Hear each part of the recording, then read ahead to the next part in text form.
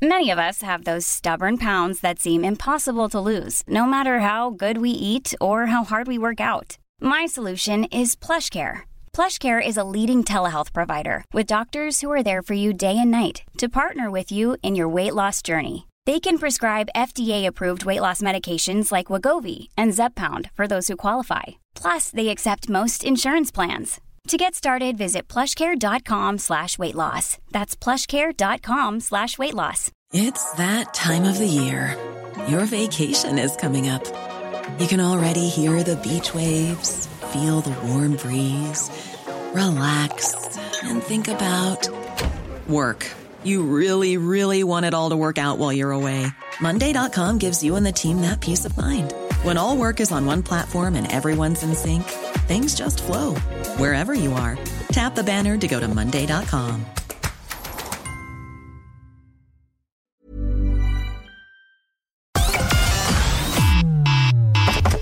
Connecting to the big show. In 3, 2, 1. In school, it's just not encouraged. We're crying out for young people to do apprenticeships. What you need to do is be on my side. Every time that it happens, we have to talk about how the good men feel. They sent me on for psychiatric assessment and they said that the thing that's going to fix it is housing.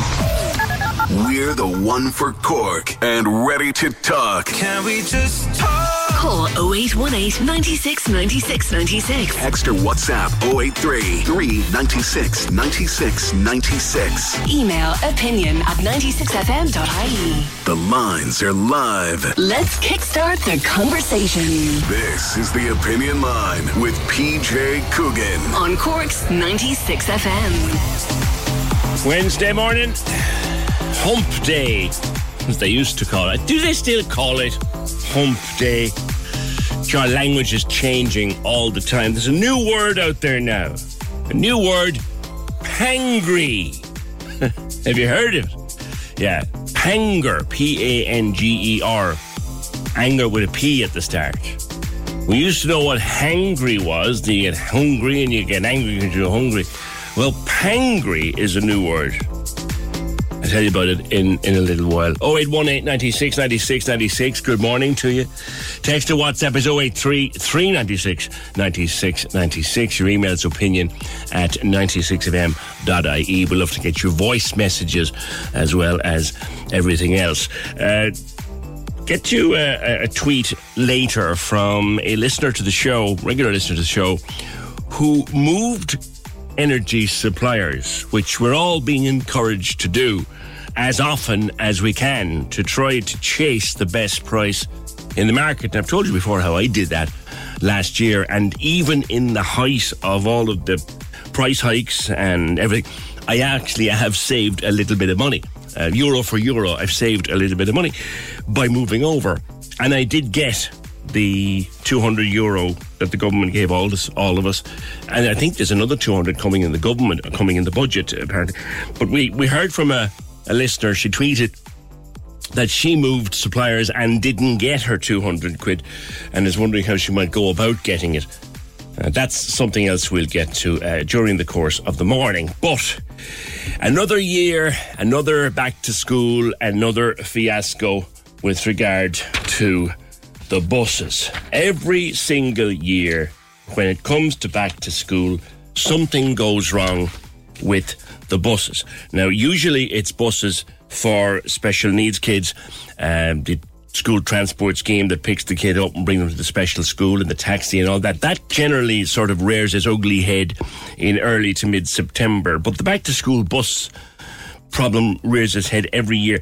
This time, there's a new twist on it, because you'll remember back in July, as part of this package of measures to, ease the burden of the cost of living and all of that, they announced that the transport fees were going to be scrapped for the coming year. And everyone said, that's a great idea. It would save families the bones of 500 quid. So it was a new package of curbing back to school costs. Great idea. But it's not working out as planned. Now, Fiona, you've been doing a bit of legwork on this. This was a great idea when it was read out on the 5th or 6th of July, but it's led to all sorts of troubles. It has. An oversubscribed system has been exacerbated now because so many more people have applied for it this year, but yet there haven't been extra places allocated for this increase in demand.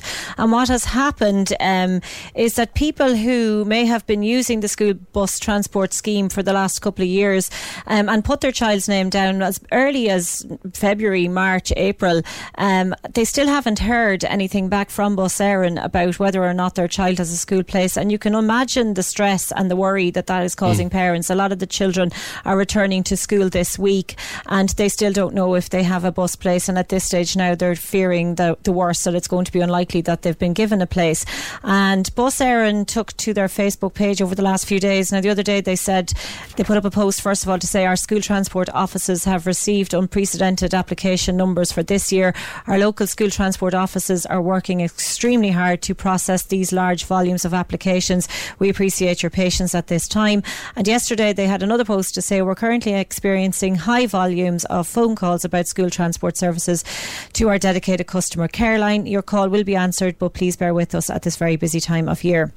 Now, I have asked Bus Éireann for a statement with regards to all of this, and we hope to bring that to you before the end of the show.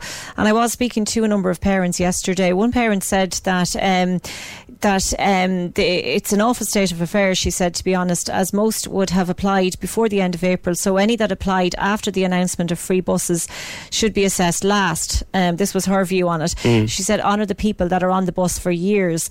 I'm not on a public bus route, so I'm really stuck with no ticket, and I'm not in a position to collect at all. I would manage a drop if I adjusted my working hours, but the stress of it now at this stage, and her child is due to start this Friday. Another person sent me a message to say it's so unfair from concessionary travel passes, when the travel is not concessionary but only to the school in your locality your child was offered a place in, to paying for years and suddenly facing the possibility of no seat in the coming year. The free travel idea has been a fiasco. I know many parents willing to pay once they can get their kid to school on the bus. Most of the parents here I know have gotten a ticket. One even got her refund back, and I'm still waiting for them to be able to open the portal, which is another thing that Bus Éireann had told people that they would be opening up a portal, but that doesn't seem to have been opened as of yesterday evening.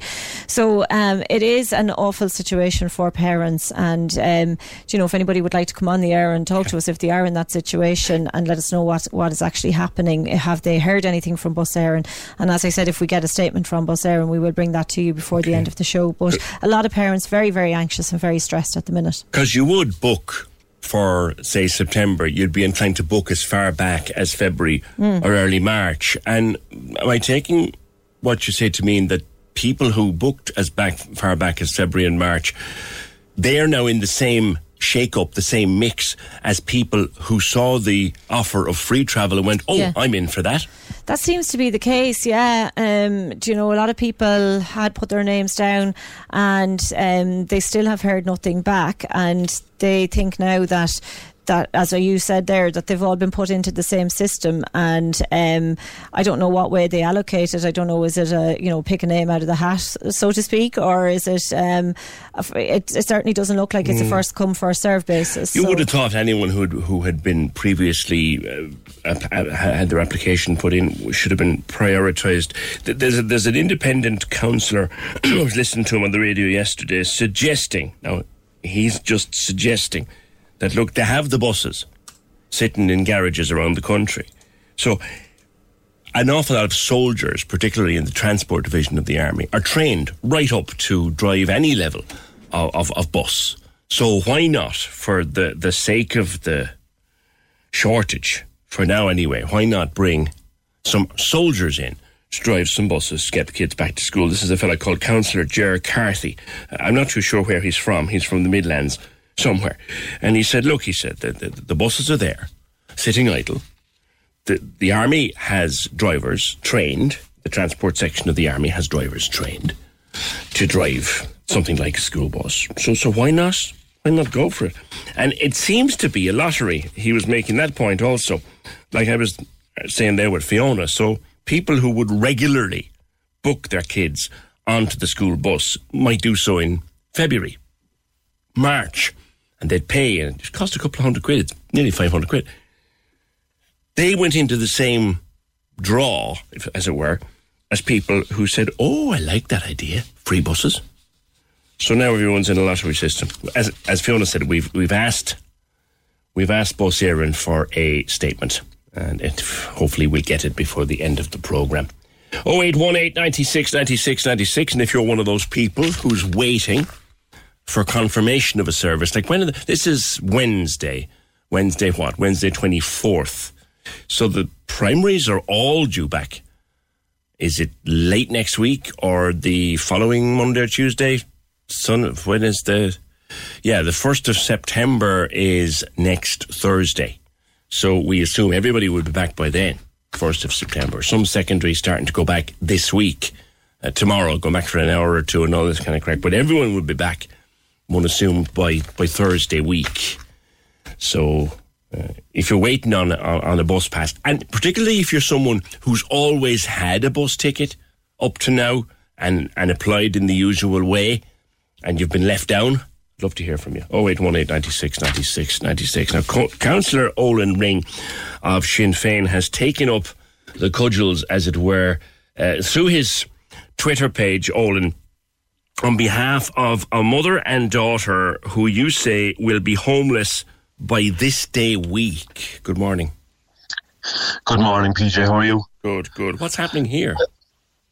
So I suppose the first thing to say, PJ, is this wouldn't be an unusual case, or unfortunately it's not a rare case, and I suppose what prompted me yesterday to tweet about it was I suppose the context of the situation, where we see the stories that were coming out in regards to a TD who had a vested interest in these kind of things, and I suppose that was my frustration. Robert Troy. And the other thing I wanted to show, which I think we can't expose enough, is the human side of this. So yesterday I would have done a house call, and a lady I've been advocating for several months. Her situation would be she's got in excess of 8 years, nearly 9 years now, waiting for social housing, and in that time, like anybody else, she's been working, she's been raising her child, and kind of first contacted me about 6 months ago. And the background to this is she would be in a HAP property, right? Okay. So the kind of stats behind this is there was a bit of an explosion in HAP properties in Cork City. In about 2020, there was about 1,700 people in HAP accommodation. Mm-hmm. By 2022, that was 3,100. So obviously, over COVID, there was a big explosion in that. And HAP, again, Olin, HAP is where the support is paid directly to, is it the renter, or to the landlord? It's to the landlord, and it's kind of it would be a top-up, we'll say, a top-up, just to bridge that gap. Yes. Now, the legislation states that I think within 8 months, basically, there has to be an audit done of the accommodation, right, to make sure it's up to standard. And obviously, in fairness, over COVID, that couldn't be done, yes. Right? That's understandable. That's why at November 2021, we had a situation where about 3,000 HAP properties within the City Council area hadn't been inspected, and that's totally understandable, no problem with that. That was down to COVID. But what we're seeing now is a catch-up with that, and I'm seeing anecdotally and in real cases, an awful lot of these properties are failing the minimum standards required. So while previously you might have one person contacting you, maybe two people contacting you in the week saying, oh, I've got a notice to quit for whatever reason. A couple of months ago, there was a big explosion in this, and it hasn't stopped since. So I fear that there's a lot in the pipeline here. And a lot of these reports came back, and there was sometimes minor failures, but other times much bigger failures. And in the case where there's bigger failures, obviously... Failure, Olin, by failure, do you mean damp, or in need of a lick of paint, or mould, or what are we talking about? Well, if it's a minor failure, it could be something very, very small, something that can be rectified while the tenant is in there. But I've seen evidence of much, much bigger failures where water is coming through the roof, for example. Things like that, where it's not just a case of a broken sink or a dodgy shower or something like that. And would you suspect that some of these places weren't exactly up to scratch pre-COVID and maybe got away with it for the last couple of years? That would be my suspicion now. I must say that's probably that I wouldn't have the percentages. I wouldn't say that's every case, but certainly from the evidence I saw in some of the houses, that would appear to be the case for me. I would hope that's the minority of cases, but in any case, we've got, I think, a lot of these cases coming down the track, okay? Now, so the landlord is left with the situation where they have to either, renovate on a big scale, which involves removing the tenant, or upgrade the property, and it possibly comes back on the market at a higher rate. Because obviously we're in the rent pressure zone, so there's limits to the increases they can put while the tenant is in situ. And again, to remind people, within the rent pressure zone, and I know I keep coming back, and the reason I keep coming back to stuff like this, Olin, which is basic, is many people listening, it doesn't touch their lives. So in a rent pressure zone, 4% is the max. But if you renovate, you can be exempt from that limit, correct? Correct. And I suppose you're right there, the 4%, and to put it in perspective from maybe the landlord's point of view, we're seeing increases year on year in the private market of nearly 10-11%. So, the incentive is there, if you like, because otherwise, they will feel that they're losing out. But that could be a push on their side. Well, but the evidence is there. Small landlords are leaving the market in their droves. Yeah, and I suppose what I wanted to do yesterday was to put a human face on it, as much as possible, obviously without... So without naming them, tell me about these people. Yeah, of course. Yeah, so I've been in contact with her for several months, as I said, advocating for her. So as things would happen, maybe a house becomes available on CBL, making representation on her behalf. And then yesterday, it's coming to the last week, and I called her, and I had to sit down across from her in her front room and just say, look, this is the reality of what we're facing into next Wednesday, which is basically engagement with the homelessness services, on the day that her daughter is returning to school. And like I said, PJ, this wouldn't unfortunately be an isolated case, but what prompted me to tweet it yesterday was the fact that we're looking at a situation where we've got policymakers who have a vested interest in this, who are in, who are in receipt of RAS. Let's not dodge the name. His name is Robert Troy, and he's big in the news for a particular reason, and he's probably not out of the woods yet, despite a very long interview yesterday. But he is a major property owner, sitting as a TD in the Dáil, and one of the papers is reporting this morning that there are nearly 50 people who are landlords in the Dáil. So it's a significant number. It is, and I think that, when it comes to making policy, I think that there should be an onus on people to declare their interests. And there's say, nothing wrong with being a landlord, but he didn't declare it. No, exactly, and that's I suppose that was the thing that pushed me yesterday, because I wanted to also put the human face on it, and this lady is, literally in pain from the anxiety and the worry of what next week will bring, and the uncertainty of the next number of weeks. And there's already people I know that have gone past that situation, that are engaged with the homelessness services and trying as best as they can. I know you were mentioning school transport before you're talking. There won't be a teacher in the city area, certainly, that won't go into a classroom, next week, who won't have at least one child who will be close to, whose parents will be close to engaging with homelessness services, or who are in an insecure tenure. And that's the reality of the situation out there at the moment, Yeah, you mentioned the insecure situation, and you're a relatively new member of the council, but I'm sure your predecessor Henry Cremin would have discussed this at one point or other. And I've been saying this, and it gives me an opportunity to bring this up and bang this drum that I've been banging for a number of years. So you take your constituent there, this misfortunate person, and have great sympathy for her, but she found out from her landlord, we'll say, what, 6 months ago? 6 months ago. 6 months ago, okay. And she is likely to be homeless next Wednesday, if things don't change drastically. Now, here's where I've got a problem, Olin, and I don't think, and no disrespect to you or any of your colleagues, I don't think our local councillors are loud enough on this. That person should be in a position to go down to an office in the council and say, on the 1st, and when her landlord told her this, on the 1st of September, there is a great possibility that I am going to be homeless. Can I put my name down somewhere to get in for services? If I don't need services, I'll take my name off that list. The situation is that until such time as she's actually standing there with her child and their bags and baggage, She can't do that. That is wrong, and that's going on for donkey's years, Olin. Yeah, I'd agree with you, and I think, into the broader point of it, and I know that I'm getting kind of into the more longer term here, PJ, but it's planning. Like we have CSO figures, for example. We have a knowledge of our demographics. We know what the requirements are going to be, roughly in the next number of years, and we can't seem to get everything together and provide the basic services that we need for people to live and to thrive. And she was telling me yesterday, like, her only wish is to just have a secure roof over her head. And her daughter said, that's all.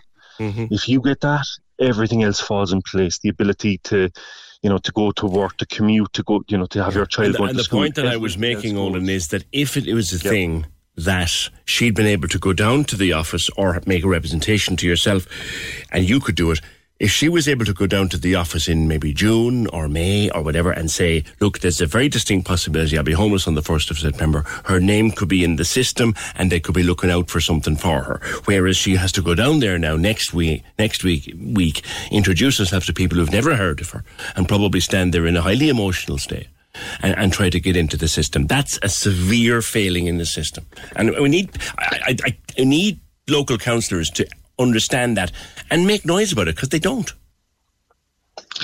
Yeah, well, I mean, in terms of the eviction notice and things like that, we would have furnished the council with those details when it comes through, and tried to use it as an extra on her representations for when a house comes up that may be appropriate for her. Yeah. But you're right. It's the human face, and it's the huge impact it has on people's lives and their ability to live. And this is the thing that people need to be aware of, You can't, because I imagine she's not sleeping, she's not eating, she's, she can't take 5 seconds of the day without it being in the back of her mind, Yeah. I spoke to her yesterday and she said she hadn't slept in 48 hours, And that's the reality of it. How could you with that hanging over you? All right, Olin, I hope to goodness something works for her. That's Councillor Olin Ring. It's just, and I've said this before, and I'm going to say it again, it's this hole in logic where you're going to be homeless on the 1st of September. There is nothing logical in the reason why you can't go down there in June or July and say, listen, I'm going to be homeless on the 1st of September. There's my name. There's my PPS if needs be. Can you please put my name into the system and see what's out there? 0818 96 96 96. People were offering back to school supplies for her and all of that, which is extremely kind. Give her a little bit of a lift. It restores her faith in humanity, which it would. It would, of course. Thanks for that. 0818 96 96 96. Currently matched your previous score of 9 out of 10. The question I asked you was, Drax and Gamora are characters in what movie franchise? You said Guardians of the Galaxy, which was a guess. Yeah. You've just won yourself €2,000!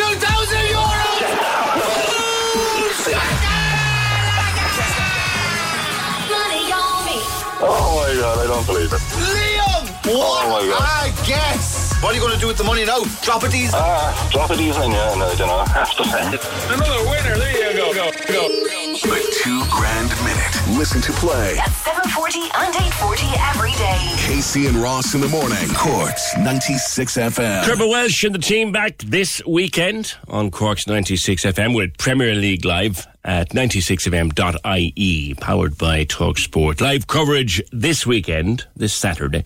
Southampton v Man United at 12:30, Chelsea against Leicester at 3, and Arsenal against Fulham at 5:30. Premier League Live online, brought to you by Harvey Norman, your home of the big screen. You can listen on the Cork's 96 FM app. Just open up the app and you'll see the Premier League Live button there, or go to 96fm.ie. 0818 96 96 96. Couple of your responses to the bus situation and the housing situation. There are 2 local authority houses up by me that are vacant. One for 4 years and one for the last 12 months. PJ, Fine Gael caused the housing problem, and as long as Fianna Fáil are in government with them, it's only going to get worse. When you have the likes of Troy owning that amount of properties, and he thinks he's so privileged, what hope do younger people have in getting the chance to have a home? Thanks for that. On the subject of the buses and over on the Proc, they're discussing it. Believe it or not, the People's Republic are discussing this morning, rather than just slagging me, which they love to do. Jimmy says the free school scheme, or the free school bus scheme, was well meant, but demand was always going to outstrip supply, which is an excellent point. Let that be a warning to politicians from all parties who come on your show and promise the sun, moon and stars. I cannot disagree with the words you say. Hi, PJ. Is the Jazz Festival going ahead this year? There's no mention of it. Yes, Craig, it is. It was launched last night. It was down there. Actually, there's a magnificent new venue. It's right up at the top of Cypress Avenue. They've converted the roof up there, and they call it Wavelength. It is the sexiest place I've walked into in Cork in many a long day. Heck of a sound system, lovely lighting, lovely bar, and I hear they plan to do a complete fold-in, fold-out roof with it in the fullness of time. Fabulous place. But they did it last night to launch the Jazz Festival. Denise Chela was there performing with a fabulous band called Azimuth. Real funky soul, marvellous bass playing going on. Which just rubbing shoulders, really, just launching the programme. Brilliant evening. The New Power Generation, Prince's band, remember Prince and the New Power Generation? They're coming to Cork for the Jazz Festival. They play jazz now, or a form of jazz. And a lot of Brazilian stuff coming, a lot of samba stuff coming. It's a very different, modernised, updated form of the Jazz Festival. And it's going to be a really sexy Jazz Festival, I think, at the end of October. Looking very much forward to it. Some more stuff coming in on the buses and on housing and homelessness, etc., etc. I'll come back to the buses in just a while, but I've mentioned this before. It only came up yesterday. As someone who lives with arthritis, and I've loved this particular summer because we've had some lovely weather and nice, dry, warm weather, and it really works with the kind of arthritis that I have. I've been pretty much pain-free from most of the summer. But lots of people suffer from all sorts of different forms of arthritis. You can get arthritis as a kid. It's not an old person's disease at all. I'm not an old person. It's a disease of many different shapes and sizes and forms and varieties. And Arthritis Ireland is putting together a course for people called Living Well with Arthritis, which is open to all and running in Cork throughout the autumn. And we thought we'd check in with them. Tim O'Sullivan is chair of Arthritis Ireland. Tim, you yourself have what's the other one? The one starts with R. Good morning. I have rheumatoid arthritis. You have rheumatoid. It's osteo. I have. You have rheumatoid, and there's psoriatic, and God only knows how many different kinds of it. And these courses. There's 122 different types. 122. Yes. Wow, that's amazing. That's amazing. So you've got this course coming up, which is for everybody of all ages and with all varieties of arthritis. Well, we'd recommend over 18 for it. It's a 6-week program. It's a workshop, really, and it's delivered by two facilitators, both with, in this instance, both of us have rheumatoid arthritis, and my colleague there has psoriatic arthritis as well. So I suppose the important thing is that people attending the course know that we, the facilitators, understand, and that's a very important thing, because a lot of people, it's not very visible, and a common expression is, but you look fine. But people, in my own case, I had to take early retirement, and many others have had to do likewise. It can affect your mobility, and this course is designed to help people to manage the condition. Mm-hmm. And over the 6 weeks, we cover various things from getting a good night's sleep, dealing with controlling pain where possible, medications. We don't recommend any medications, but we go through how to get the maximum from whatever medications you're on. Yes. We do problem solving, action planning. We do a very interesting activity on communicating with others, because it does change with the condition. It can affect your relationship with family, with friends, and with work colleagues. Mm-hmm. If you have a period where you are in pain, it affects everything. It does indeed, yeah. And it can impact you in the sense that it can cause, in some instances, depression. Now I'm talking depression with a small d, but yes, it can have that effect. There's a whole cycle. We call it the symptom cycle. For example, pain, difficult emotions, fatigue is another major factor with it. Yes. And for a lot of people, fatigue is the big one. It can also affect your appetite. So it can impact on your life in many, many ways. Yeah. Coming into September, into autumn and into winter, me, and I speak purely personally, with every passing year of my life, I dread this next 6 months more because the damp of winter kills me, just kills me. Yeah. Yeah, and thanks to you can forecast the weather. Oh, my wonderful, wonderful chiropractor who gets me through by keeping things moving for me, you know. But someone like rheumatoid responds to the weather as well, doesn't it? It does, yeah, because it affects the joints. It does it in a different way, but the joints are affected as well. So, as well as that, the atmospheric pressure affects, the pressure on your joints for everybody, but in particular people that would have a condition like arthritis. Yeah. Yeah. And I suppose I should emphasize here as well the importance, while we talk about medication and attending consultants and that, a very important element of your treatment as well, equally as important as meds, is exercise. Mm-hmm. Mm-hmm.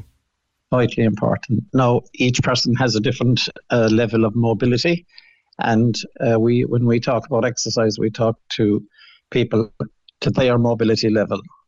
Yes. For some, a brisk walk might be very comfortable. For others, maybe a short 10, 15 steps might be quite difficult. So it's what works for you. Yes. And but exercise, and that was one of the areas that I fell down on after being diagnosed, was that I wasn't exercising properly. And that's when I did the course. That's what I got out of the course. Yeah. Do what you can, I think, is very key with regard to exercise. Absolutely, yeah.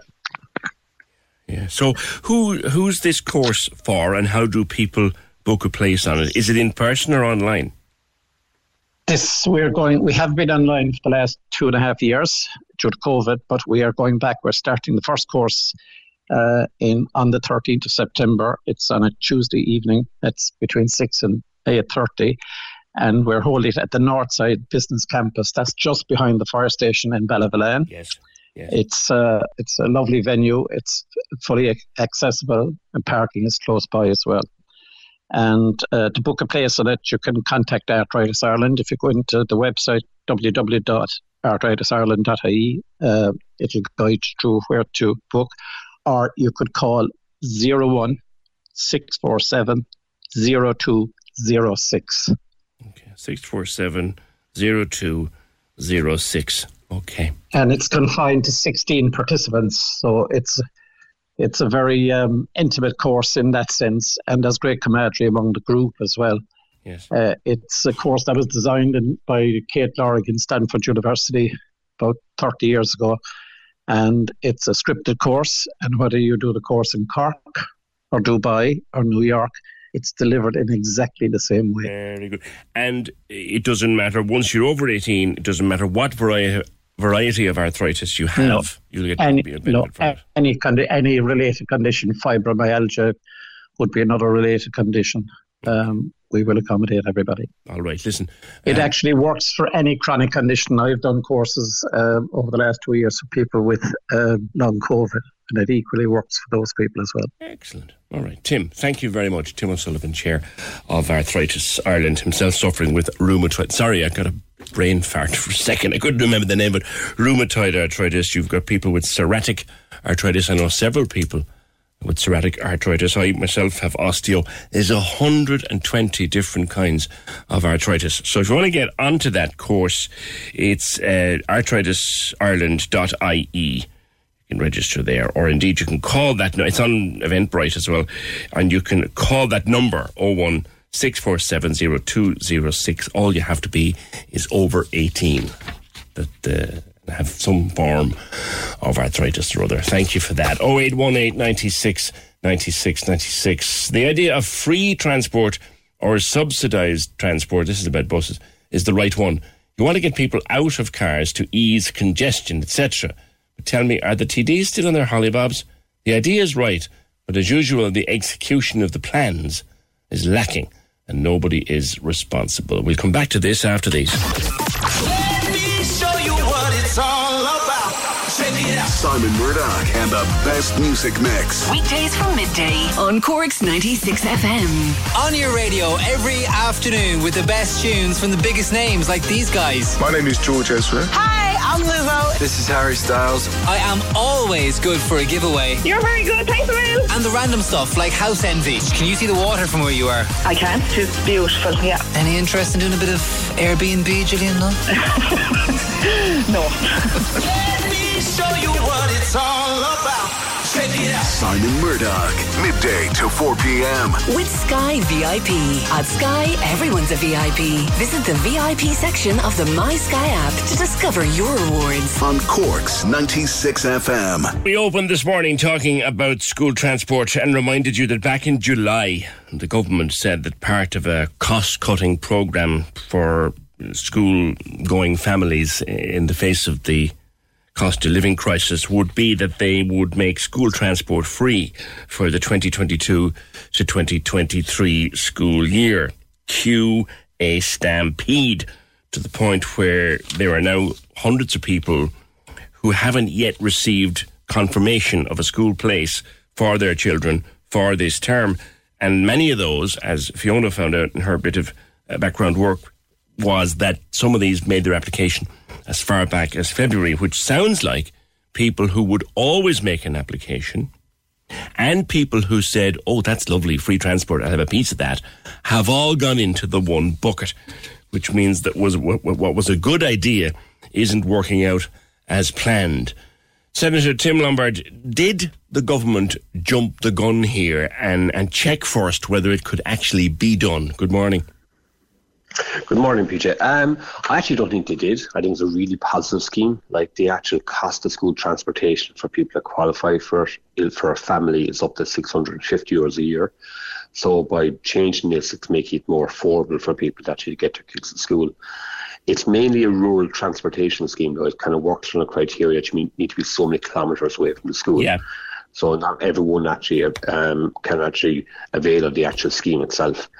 But like, the big issue here, and it's been a continuous issue over the last few years, and I think I spoke to 2 or 3 years about this issue probably the same week, is that even though the closing date for new applications is the 29th of April, and the closing date for older applications is the 29th of July, they know the figures, they know the population, they know exactly the routes, they know how many kids are involved. We're literally stuck in the last week scenario of waiting for the tickets to come. But there's huge issues about Bus Éireann running the service itself. Like, we're about 75,000 account holders, hundreds of thousands of kids involved. But like, how they're running this has to be looked at, because you cannot have a scenario that literally on the last week, on the last day, we're now looking at children whether they're going to be on the school bus or not. But what I'm getting at is, Tim, in offering this in July, and everyone said, I remember hearing it on the news at the time, and saying that's actually a very good idea. That'll save people hundreds of euro. It sounds to me as if the department, Minister Foley and Public Enterprise and all that, didn't realise or didn't take into account the chaos it might cause. Even though you could argue the point that they didn't realise too much of chaos, I think this chaos has been here year on year. Well, you're not wrong there. The problem we have is, I'll give you an example.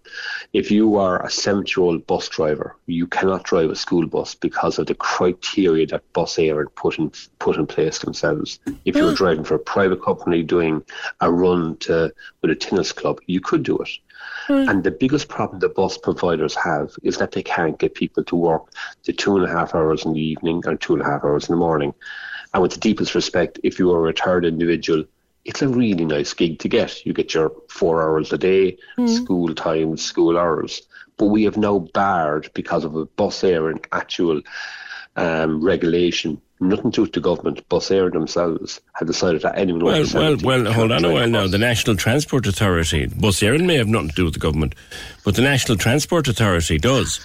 And the if Bus Éireann wants to scratch its backside, it has to have the approval of the National Transport Authority and hence of the government. So a simple instruction from government through the NTA to drop that stupid rule would solve a lot of problems. So we changed the medical cert issue pertaining to that during the year. So now you'd have to be 75 before you need to get a medical cert to actually drive the bus. So that actual issue regarding that's been dealt with. Who was competent, that's been dealt with. But the knock-on implications for... So the retired bus driver can drive now? Exactly. You don't need to get your certified from your medical doctor to do it. Sure. So why can't Bus Éireann sort that out? If I had that, I had black hair. And I think that's the issue. I am going grey looking at this to decide how can we actually solve this issue. And we're on... So hold on now. What you're saying, Tim, is that the regulation, this awkward regulation, very ageist regulation actually, if I'm going to use that word, this ageist regulation that barred people who were semi-retired or fully retired from taking part in this scheme, that has been done away with or changed, correct? Exactly. But Bus Éireann are still keeping it in place, right? Exactly. So Bus Éireann, so who's got the power here? Someone's got to have the power to turn around to Bus Éireann and say, actually, I'm issuing an instruction here that you're going to take these people. Obviously, there's semi-state sounds to me like that's Eamon Ryan's job here. Well, he's Minister of Transport. I mean, if he said I want Bus Éireann to do this.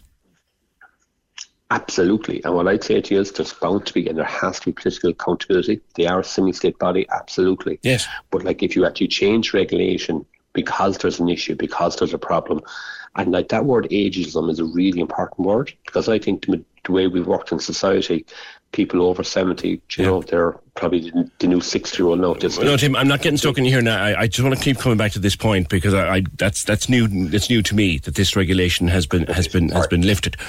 But the regulation is gone, but Bus Éireann, your understanding is Bus Éireann is still imposing it.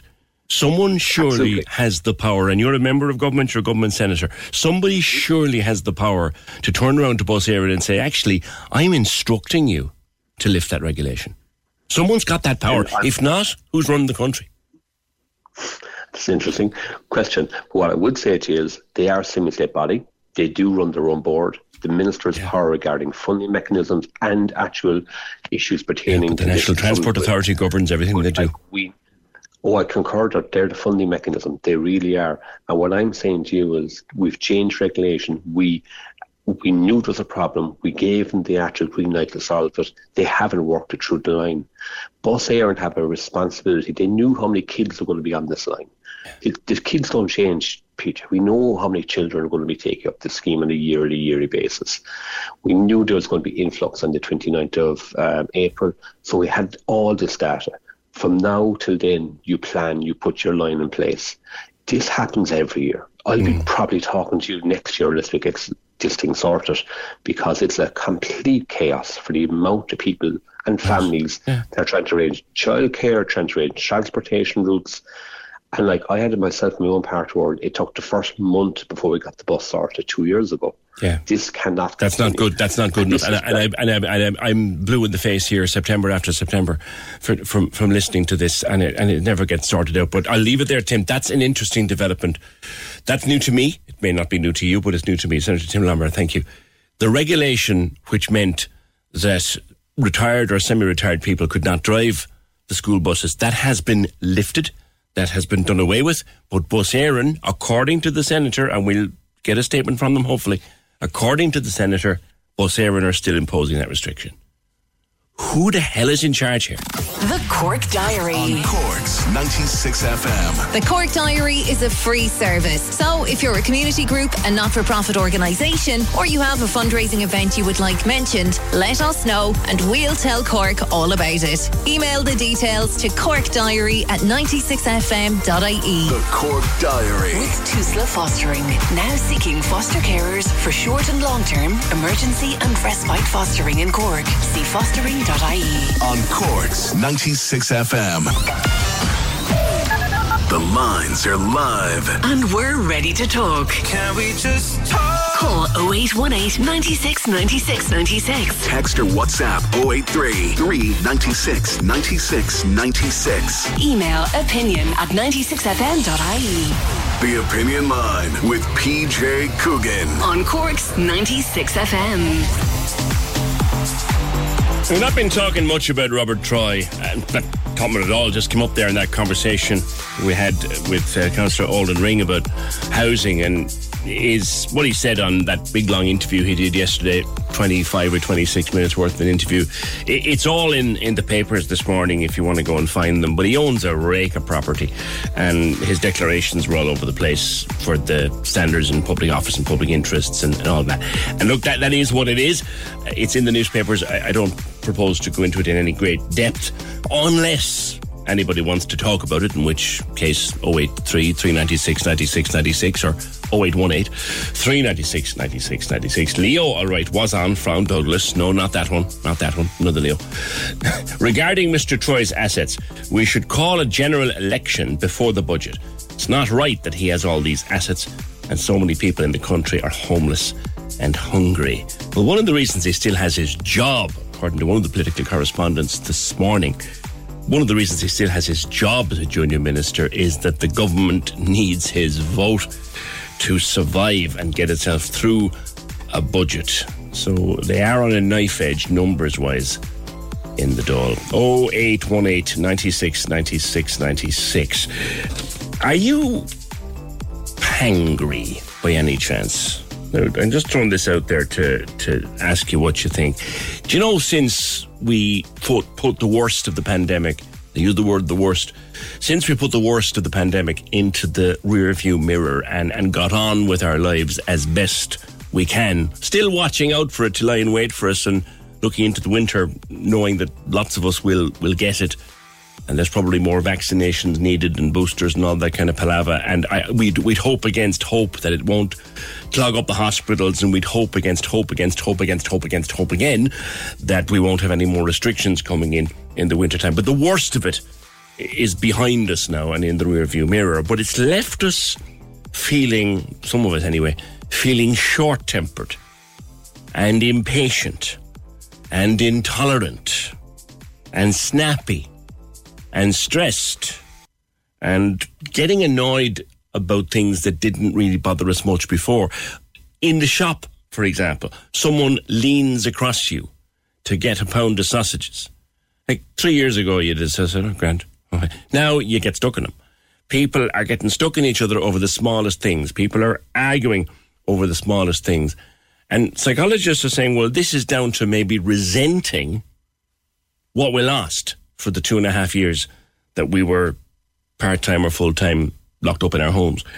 And there's a kind of a post-pandemic anger. And what's not helping it is the cost of living, the state of the nation, Robert Troy, buses. It's not helping at all. But do you just throw it out there for yourself? Do you feel more tetchy, short-tempered, impatient, intolerant than you used to be? Have you lost all patience with the human race?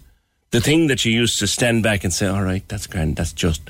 Does that drive you mad these days? Are you snappy? Are you stressed?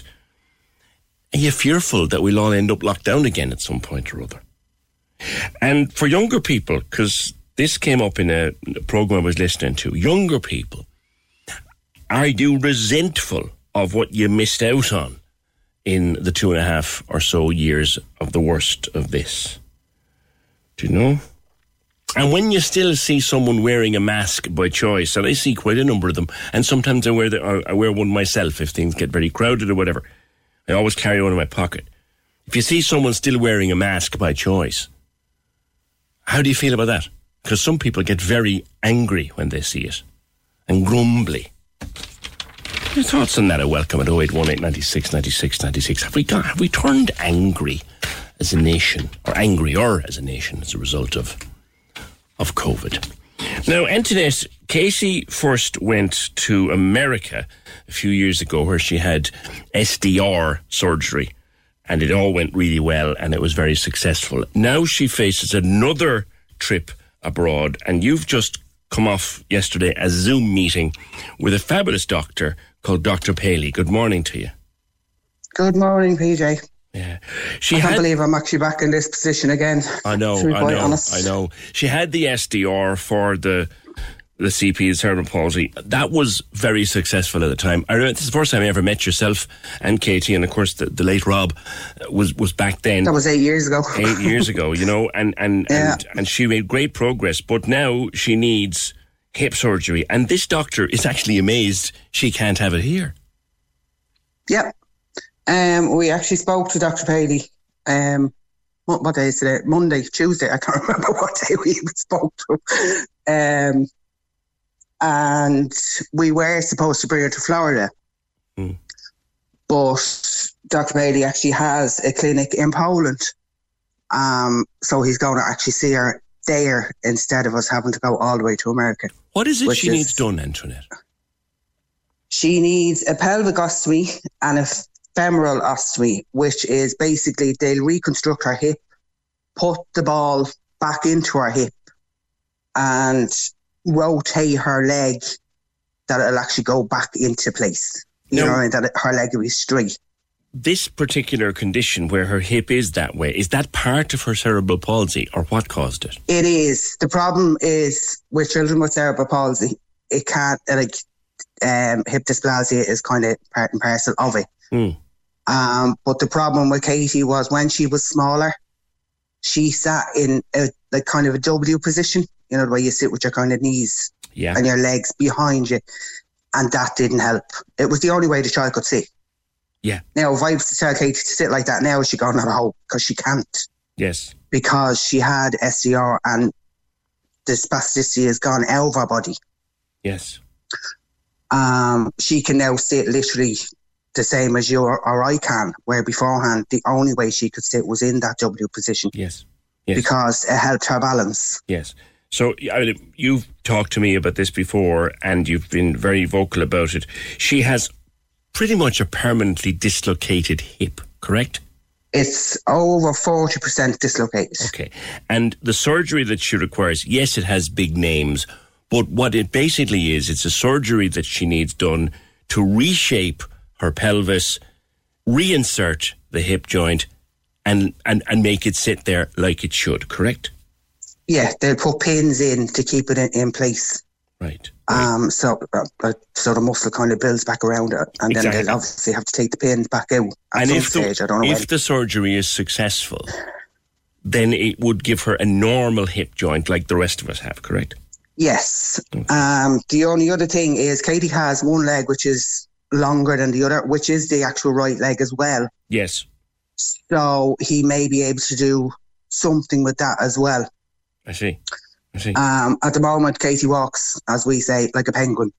Yeah. You know the way a penguin, well, that's the way Katie walks. I've seen her, yeah. She struggles. In fairness to her, she drives on hard. She doesn't give up. Oh, she does. She's a fighter. You know what I mean? And she'll never, ever back down. Yeah. She's worse than me. I wear that well. I mean, there was a time, Antoinette, wasn't there, when your own back was broken from carrying her? Yeah. But my own, like, I actually have scoliosis in my back as well. Now it's only mild, thank God. But for me now, like if Katie falls now, I can't lift her up. Yes. Like she's 15. Yes. She's a heavy child. Yes. So what we have to do now is, if there's nobody here with me, obviously, she kind of makes her way over to the wall, a chair, the table, whatever's around her, and gets herself up. Because if she falls, she can't get up. Does she use crutches? She uses her crutches when she's outside. Right. They're kind of a comfort blanket to her. She's so nervous around crowds. She's afraid she's But the problem is too, when she walks, if the hip pulls in any way, she's just down on the ground. Yeah. So, like her friends and everything, her friends are brilliant. Like if she falls, they just go, all right, get up. Yes. They don't panic anymore. But it's very painful if she falls, correct? Panic. Yes. Yeah. There'll just be a few choice words when she falls, believe me. Yeah. But ironically, you were talking about arthritis just before I came on. Yeah. If Katie didn't get this operation done, she could end up with arthritis in her hip. Now, she's bad enough as she is. But she doesn't need that. I don't want her having arthritis. You know yourself what the pain of arthritis is like. Now, Antoinette, we have some fantastic, and we do have, like, world standard orthopaedic surgeons in this country. There is no, and I listened. I saw your conversation with Dr. Paley. He himself can't believe that they can't be done here, given the quality of surgery. No, you heard his reaction when Katie said to him, like, I have to stop growing. Like they said, she had to wait till she stops growing. She's too weak. Now they referred her onto an adult doctor, which God knows when we'd see. Yes. And as he said himself, once children get to adulthood, they don't know what to do with kids or adults with cerebral palsy. Yeah, because there used to be, and maybe I'm right here, Kappa Hospital, I remember, up the country. Kappa Hospital that's where Katie's been referred to. That was for orthopaedics, wasn't it? Yeah, but she's been referred to Kappa. But as I said, waiting lists, Ireland. Do I need to say any more? How long would she be, Antoinette? I don't know how long she'd be waiting if we were to wait here. And I can't leave her any longer. I know, but we'd be talking probably, what, years? Probably, yeah. Okay. When can Dr. Pale I think the problem too is Dr. Pale is here in January. Now, he did say September, but Katie's passport is out of date, and you know what it's like to try and get a new passport. Okay. So I can't take the chance in going in September. Right. Just in case her passport won't be back. And secondly, Katie's sister Abby went for a normal eye test, and they found something behind her eye, so they we actually brought her private for an MRI. And she actually has hydrocephalus behind her eye. Oh, God. And she has an appointment in September. Right. So that needs to see for now. Yeah, you know what I mean? I can't just go, sure, Abby, you can stay here. No. I'll bring Katie, like, you know what I mean? So I have to prioritise Abby as well. This is the contrast. Like Kappa Hospital, and I was right. It's famous for its ability and skill with pediatric orthopaedics. It's famous for it, but she'd be waiting so long. Pediatrics. Yeah, she'd be waiting. That's the problem. Yeah, it's like at the moment they've referred Katie to Kappa to an adult doctor. She's 15. Well, by the time she gets there, she'll be an adult. By the time she gets there, she'll probably be 20. There you go. You know? So from waiting probably a number of years to get into a specialised orthopaedic clinic where the work might be done here, she can see an American doctor in his clinic in Poland in January. Yeah. And how quickly, once he assesses her, because you sent me... He did say once he sees her, he said, like I sent him videos, I sent him x-rays, and as he said, they're brilliant. I can see, obviously you can see the way she's walking and whatever. But he needs to examine her because... to see how far, obviously they know, like when they're pulling the legs apart, which way the hip is going and whatever, they know, like I don't, and I'll be honest with you, I don't. He needs to be able to literally pull and drag out her to see how far her legs can come apart to see exactly what he has to do. Yes, so he needs to get to get his hands on her effectively. Basically, yeah. And as he said, he will help her, but he needs to see her first. Yeah. So that's what we do in January. And as he said, once he sees her in January, then he can give us a date for the surgery. And he'll do it in Poland. He'll actually fly from Florida to do her surgery in Poland. Wow. Now, this is going to cost you. I can't travel to Dublin to get surgery for her. But he'll fly from Florida to Poland and do the surgery. Now, there is doctors obviously in Poland as well. Yeah. That do all these surgeries. They've all trained under Dr. Paley, like Dr. Park in St. Louis. Yes. Anybody that works with him have all trained under him, so they all know basically his way of doing these surgeries. Yes, yes. And you have, knowing you, researched every possible option, and this is this is the only one. This is the only one. Like, we tried the North. She's too young. We got in touch with the crowd in Spain.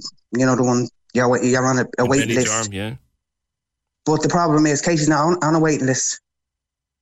She's in limbo. Mm-hmm. If I had a thing to say your child is on a waiting list, they'd probably see her. But she's not on a waiting list. On a waiting list, yeah. You know, so So, like you hear about waiting lists for children all over Ireland. And why isn't she on one, if you don't mind me asking? Because they don't know what to do with her. And that's being straight. She's too weak. She needs to, she has to stop growing. And you hear Dr. Paley herself. She has stopped growing. They've referred her to an adult doctor. But there's no, I haven't had any correspondence from that adult doctor to say we're putting her on a list. So she's in limbo.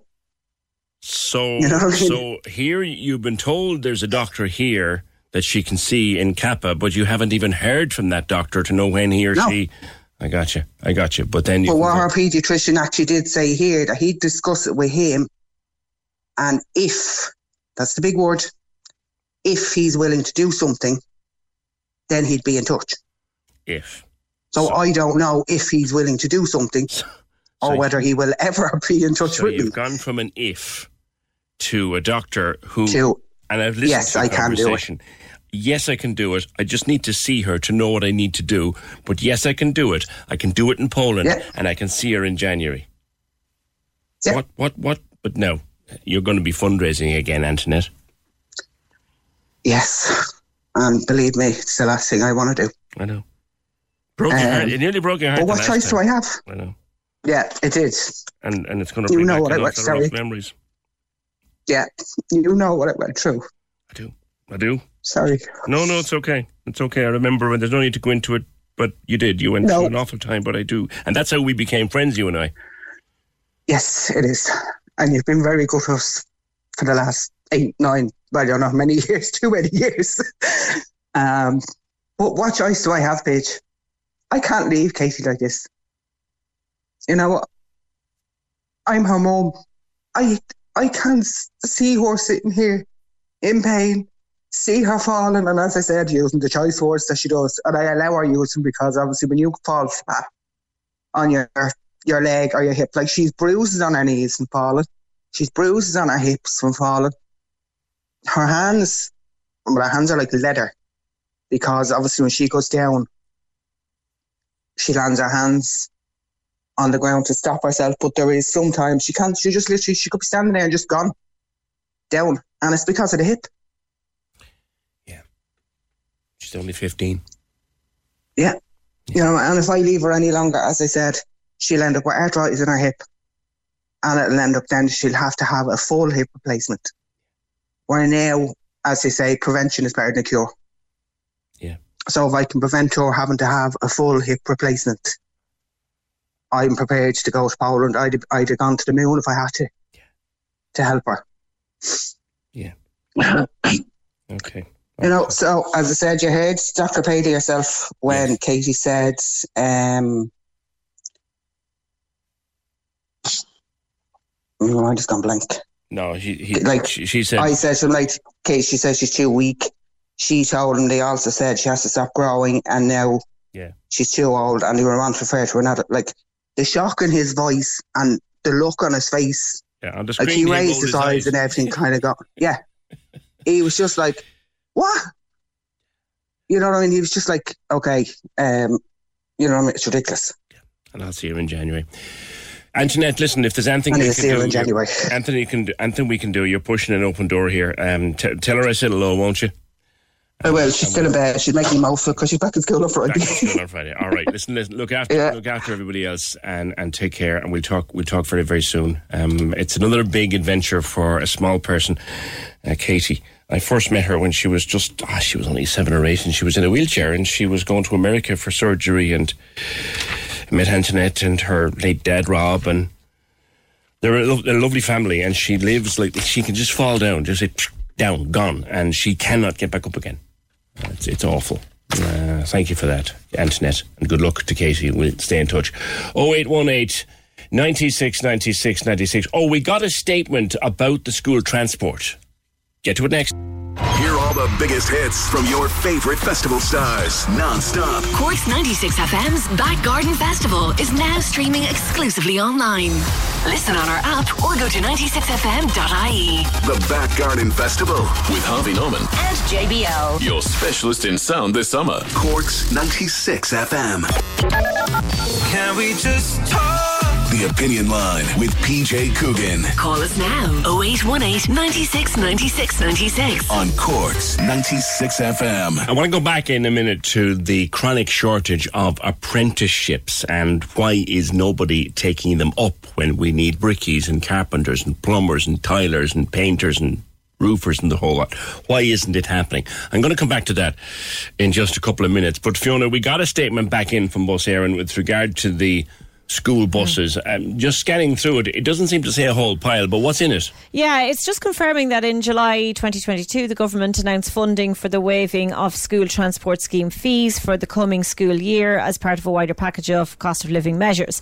It goes on then to say that ticket registration for the coming year, that's 2022 to 23, closed on the 29th of July, and by that time they had almost 130,000 applications for mainstream school transport. This figure includes 44,299 new applications as well as rollovers from the previous school year. So already over 106,000 tickets for the school year have been issued to applicants for the new school year.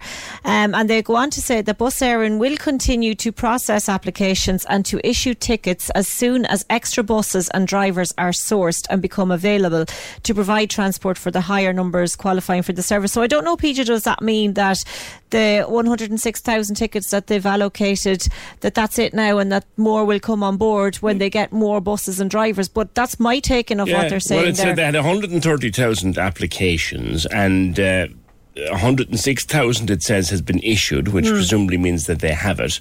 Yeah. And it reads that they will give a ticket to everybody else that's applied if they can get buses and drivers. That's what it seems like, yeah. And they've said that regrettably the unprecedented numbers of new applications for the upcoming school year has led to some delays in issuing tickets. The normal eligibility criteria of the scheme still applies. Tickets continue to be allocated to families as we work through these remaining applications, and families will be contacted as further information is available. And then they close the statement by saying, we apologise for any inconvenience caused by these delays and thank our customers for their patience as we continue to work through remaining applications. So they are still working through remaining applications. The one thing that's missing from that statement is a date. Yeah. A date by when people... I mean, they're saying... I'm reading, and I think you're reading. They're saying that everyone who's applied and been approved will get their ticket. But they haven't given themselves a date as to when. No, and I mean, some of the parents that I spoke to yesterday evening were saying that their children are starting school this week, Thursday and Friday, and they haven't heard anything. And, you know, at this stage now it's Wednesday, so people are obviously trying to make alternative arrangements and plans to get their children to school, and still hoping that they're going to get a place on the school bus system, but they don't know yet. So, and we don't have a date either as to when they're going to get that. Back to school is stressful enough without that kind of carry on. Thanks, Fee. And we got that statement in from Bus Éireann there in the last 15-20 minutes. Any thoughts are welcome at 0818 96 96 96. Now, this we discussed this earlier in the year when I was talking to Ken, who runs an electrical business, and he was saying that there's a snobbery out there among some parents that don't want their sons or daughters doing apprenticeships. They want them to go off to college and get a degree. And at the same time, we are short, chronically short. Have you tried to get a plasterer lately? Have you tried to get a tiler? Or a plumber? Or a brickie? Or a chippy? There's a chronic shortage of trades out there. 63. It's that time of the year. Your vacation is coming up. You can already hear the beach waves, feel the warm breeze, relax, and think about work. You really, really want it all to work out while you're away. Monday.com gives you and the team that peace of mind. When all work is on one platform and everyone's in sync, things just flow. Wherever you are, tap the banner to go to Monday.com. Hey, it's Ryan Reynolds, and I'm here with Keith, co-star of my upcoming film, If, only in theaters May 17th. Do you want to tell people the big news?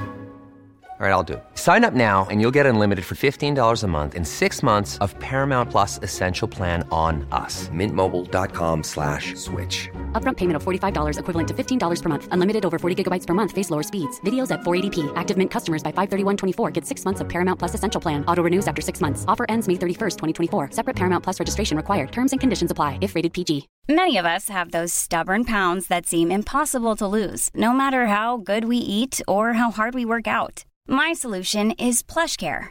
PlushCare is a leading telehealth provider with doctors who are there for you day and night to partner with you in your weight loss journey. They can prescribe FDA-approved weight loss medications like Wegovy and Zepbound for those who qualify. Plus, they accept most insurance plans. To get started, visit plushcare.com/weightloss. That's plushcare.com/weightloss. 80% of construction companies are now struggling to find workers to build.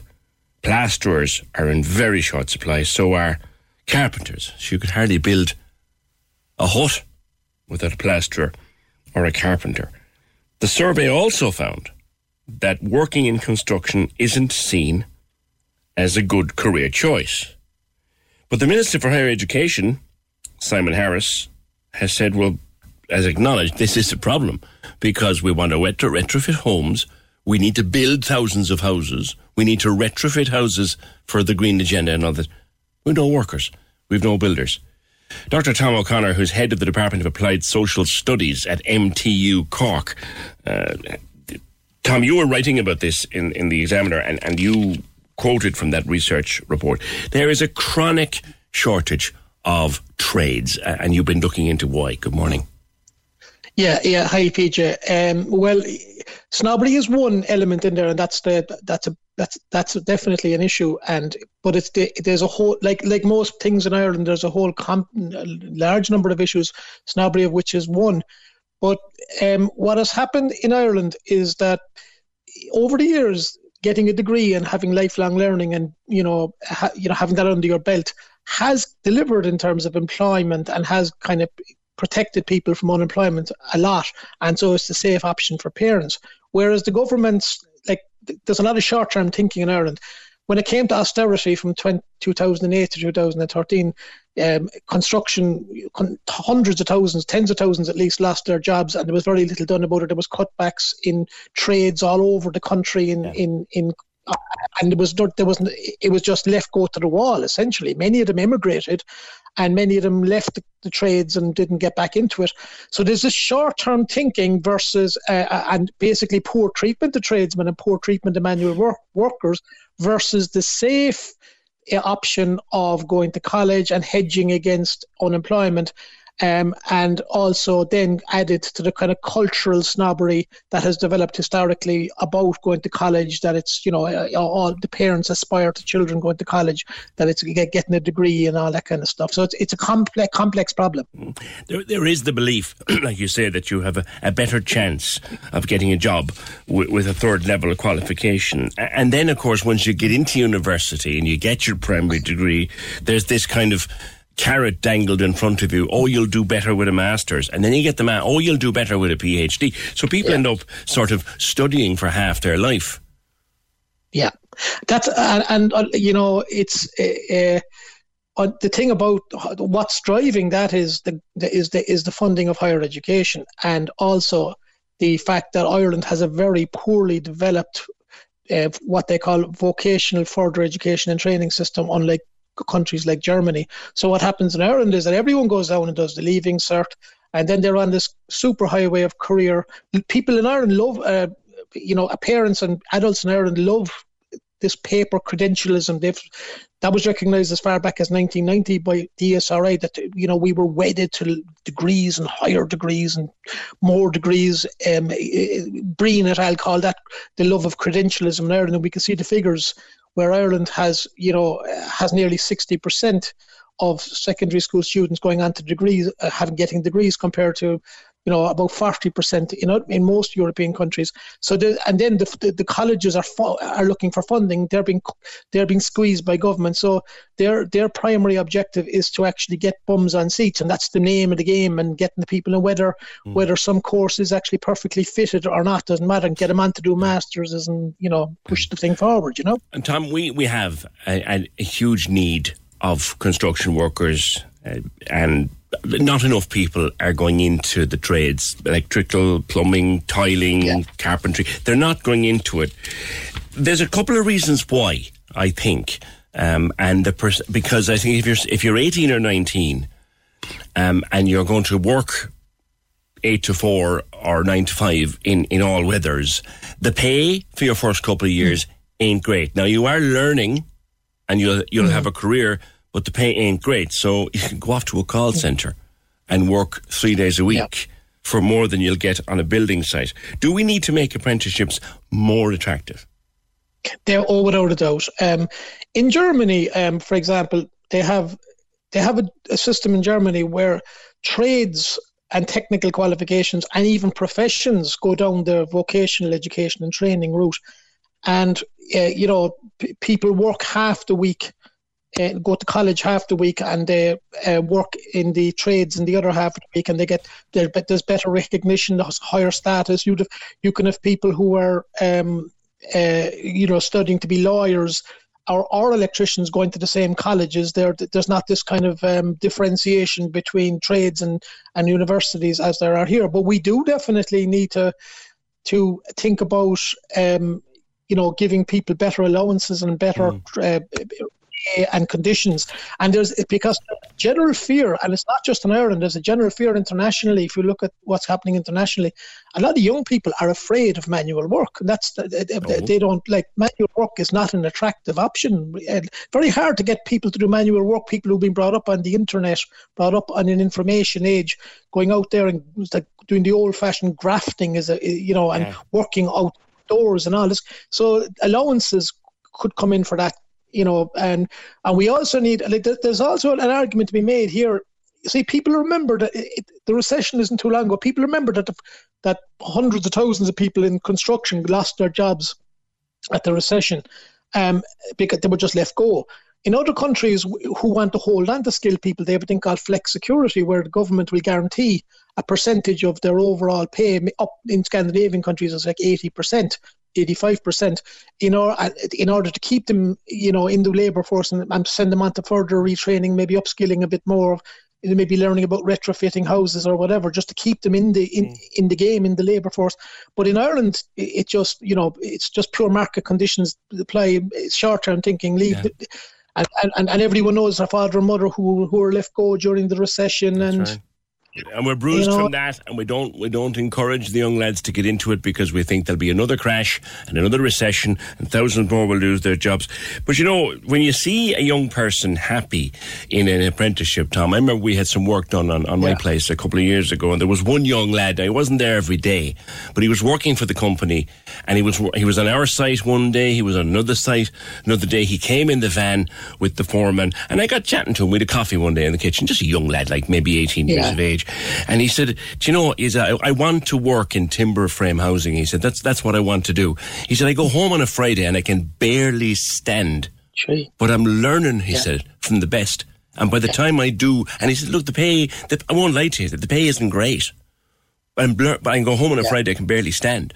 But he said, timber frame is where the future is. So I'm learning from my future. And I thought, more young people need to be encouraged to think like that. They do, and young people need to be. These things need to be made attractive. You see, what tends to happen in Ireland, what has happened in Ireland is, unlike Germany again, which is the kind of gold standard, is that everyone goes down to do a leaving cert. Mummies and daddies want to, get their children to have the safe option going on to the leaving cert. When they get to the leaving cert, then sure, we have points. Now we may as well use them. Go on to college, hedge our bets, do a degree.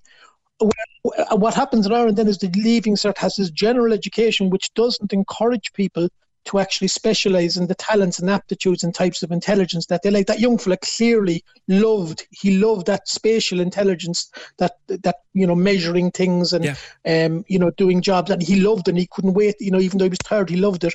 Whereas everyone is encouraged to do the same, there's a few technical subjects in some schools, but it's all geared to the leaving cert, that people aren't encouraged to actually match their aptitudes and their types of intelligence that they're strong at and their passion into what they want to do. Yeah. And everyone is sent the same pathway, and they wind up going in. A lot of young people, believe it or not, I've met them over the years in the colleges I've taught in both MTU and UCC. You ask them why they're here in first year, they don't know why they're here. They just did it for the safe option. They had no great. So we'll actually lose the career aspirations to match the labour market needs need to be nurtured right throughout at the start of the second. In Germany, now it's probably a bit draconian in Germany. They actually put children on educational pathways at the start of the second level system in Germany, where the teachers and the parents kind of assess the children in terms of their aptitude and see what they want to do and what they're good at, and then, and depending on what they like to do, they choose particular schools which are more into one area or the other, depending on that might be a little bit too far to some extent, but there's something that needs to happen throughout the schools, and there needs to be options, pathways. Yeah.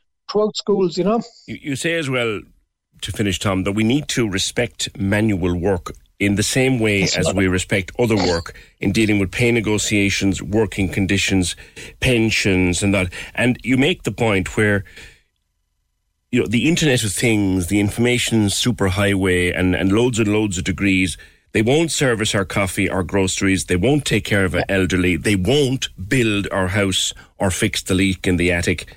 It just creates bottlenecks. And this is the point. I was thinking about this again before I came on the air. I was thinking about an article to justify. There's the snobbery about education is one thing. The snobbery about manual work against office work is another thing. And we're being riven not just here but all over in developed countries about this. And there was a very, very influential article came out in the late 60s in the American Sociological Review. By two academics called Davis and Moore, and they justified paying massive differences to high status occupations like doctors and lawyers versus lower status occupations on the grounds that we needed the people who were brain surgeons far more than we need people who were actually janitors. And that argument is totally fallacious, and there's a bit of that hanging around, that there's a kind of a glorification of someone who's doing really kind of high status, high knowledge work, but we need the people who are doing care assistance work as much as we need somebody who's doing a brain surgery work. We need people to empty our bins. We need people to bring in stuff in lorries. The COVID, the epidemic showed us that, but there's this kind of ideology that's floating around the place that you're only a lorry driver, whereas you're a graduate. The person doing the lorry driving work could be doing far more important work in terms of delivering bread to the store during COVID than else, but there's this snobbery here again. Yeah. There you go. Tom, a pleasure to speak with you. It's been a while. Dr. Tom O'Connor, he's head of the Department of Applied Social Studies at MTU Cork. He's an economist and sociologist. There you go. We have a shortage of trades and tradespeople, and there's a reason, and that is because we become kind of snobby about education. And who's going to build our houses, and who's going to retrofit our houses, and who's going to fix the leak in our attic if we don't place better importance on manual work? Your thoughts are very welcome. Mick was on, and that's an interesting one. Oh, God, I'd hate to be stuck in this position, and I wonder if anyone ever has been. I'll get to it in a sec. Access all areas on Cork's 96 FM. Your guide to nightlife on Leeside. Hi, it's Michael here with an update on Cork's entertainment. Sharon Shannon, Francis Black and Mary Coughlin are set to unite once again for a unique show bringing together their collective talents. An evening with Sharon, Francis and Mary is a night not to be missed, taking place on Sunday, September 11th at Cork Opera House. Access all areas. Cork indie legends the Frank and Walters have announced their return to Cypress Avenue this December 16th. Tickets are on sale now for this wonderful Christmas bash from the Old Oak and from cypressavenue.ie. Access all areas. You can contact us here at Access All Areas if you have a show, play or exhibition coming up or any live streaming events by emailing us now on aaa@96fm.ie. Access all areas. Your guide to nightlife on Leeside. On Cork's 96 FM. Tesco Club Card has the power to lower prices on back-to-school bits like Capri Sun 10-pack was €4.50, now €2. And Andrex toilet tissue 24 roll was €16.15, now €9. Plus Oreo twin pack was €2.89, now 75 cent. I can't stop them getting crumbs everywhere though. Nothing's that powerful. Lower the cost of your shop with your Tesco Club Card or app. The power to lower prices. Tesco. Every little helps. Product subject to availability. Excludes Express stores. The EuroMillions Ireland-only raffle is back. This August, 4 EuroMillions players in Ireland will become millionaires, guaranteed. That's a new millionaire every Friday. The National Lottery. It could be you. Play responsibly. Play for fun. Right now, Carrigaline Furniture and Carpet Centre's flooring sale needs to be seen. They have huge discounts on quality carpets and vinyl flooring with extra discounts on roll-ends. Get unbelievable prices on German-made laminate flooring and take advantage of their expert fitting and free measuring service. With free local delivery available, transform your home for less. Shop in store or online at Carrigaline Furniture and Carpets.ie. Value that will floor you. If something's free, why would you turn it down? I mean, a free haircut from a 5-year-old. Oh, no. Or a free sample of onion paste. Oh. Well then, how about a free tour of your neighbour's new shed? Oh, that sounds, well... OK, look, they were bad examples. But how about a free eye test and free glasses from the €69 range at Specsavers with your PRSI? Well, that sounds like something to smile about. Book an appointment or find out more at specsavers.ie. Can we just talk? The Opinion Line with PJ Coogan. Text or WhatsApp now. 083 396 96 96. On Cork's 96 FM. If you've ever gone to a clothing bin, you know, these charity clothing bins, Mick has a story that's the stuff of nightmares. I'll get to it in a while. But first of all, to Melissa, a journalist with her.ie, Melissa Carton. You've been trying to find friends on an app, Melissa, and finding it more difficult than you thought. And we were talking about this the other day. Stephanie Preisner had been writing about how hard it is to make friends as an adult. And you've your own experience to draw upon. Good morning. Morning. I'd heard of Bumble for dating, and it was only recently I discovered that you could just join and try and make friends through. And I'm like, oh, that'd be great, because like I'm in my 30s, and like that, it's just a lot harder. You're not in school, you're not in college. Like, where are you supposed to be meeting people? And especially, you know, with everyone being cautious after the lockdowns and everything like that, people haven't been as social and getting out and about. And I thought it'd be great. I thought it'd be simple. Or both, rather. And it wasn't, no. It was just like this awkward cycle of constant small talk with people, because everyone just seemed to be really nervous. I don't know if people are just kind of wary about sharing too much about themselves online, but it was just mainly, oh, how's the weather? Oh, are you going on anywhere on holidays? You know, kind of chit-chat you might have with your taxi driver or your hairdresser, but there was never any kind of like... Isn't that kind of how all the friendships we have since we were small children, they all started with trivialities, didn't they? I think so, but I also think like when you're just talking to people online, it's very hard to kind of have that natural banter or to have natural chemistry with people, which you would have if you're in person and you make friends with someone in class or you make friends in college or work or anything like that. Yeah. Conversation with someone on a park bench or across a table or standing at a bus stop where you get that glint in their eye or that cheeky smile of theirs. You're not going to get that on an app. No, and you can't hear anyone's tone of voice or if they're trying to crack a joke or if they're being sarcastic. You can't pick up any of that online. Yeah. Melissa, you're a lot younger than I am, shall we say. When was the last time you developed a friend, I hate the term made a friend, developed a friendship that you think would be there for the rest of your life? Probably the one that comes to mind was I was working on a photography project where I had to be body painted. And I went along, did not know the person who was going to be body painting me. And we got on like a house on fire. I'm still friends with her. This was about 4 or 5 years ago now. We're still great friends, always voice chat each other. We'd meet up. Like if I'm having a birthday, she comes over. I go to her birthdays. But yeah, you can't do that on the internet. And I kind of thought it'd be easy because like that, when I was a teenager, we had Bebo and MySpace and all that, and you talk to anyone. But I don't know. I think we're becoming maybe a bit more wary about sharing a lot of information about ourselves online. I thought I was the only person who remembered Bebo. Thanks be to God.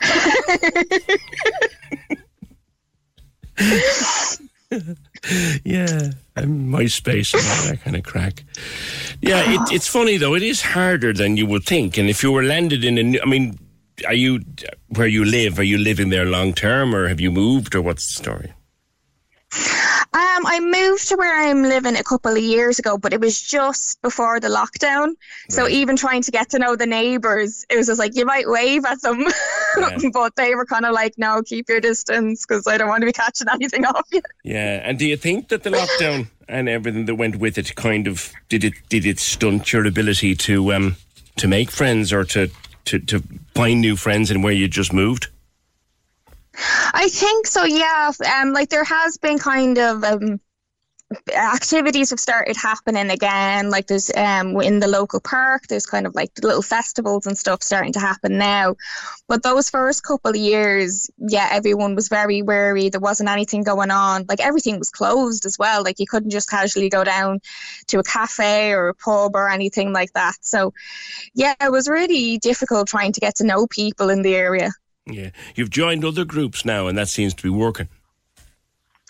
Yeah, I've joined a couple of different ones. There were some that I joined before lockdown and some since. I joined Gals Gone Wild, which is a hiking group, and I went out with them to Powers Court. I'm glad you told me what it was because it sounds like a mad crowd.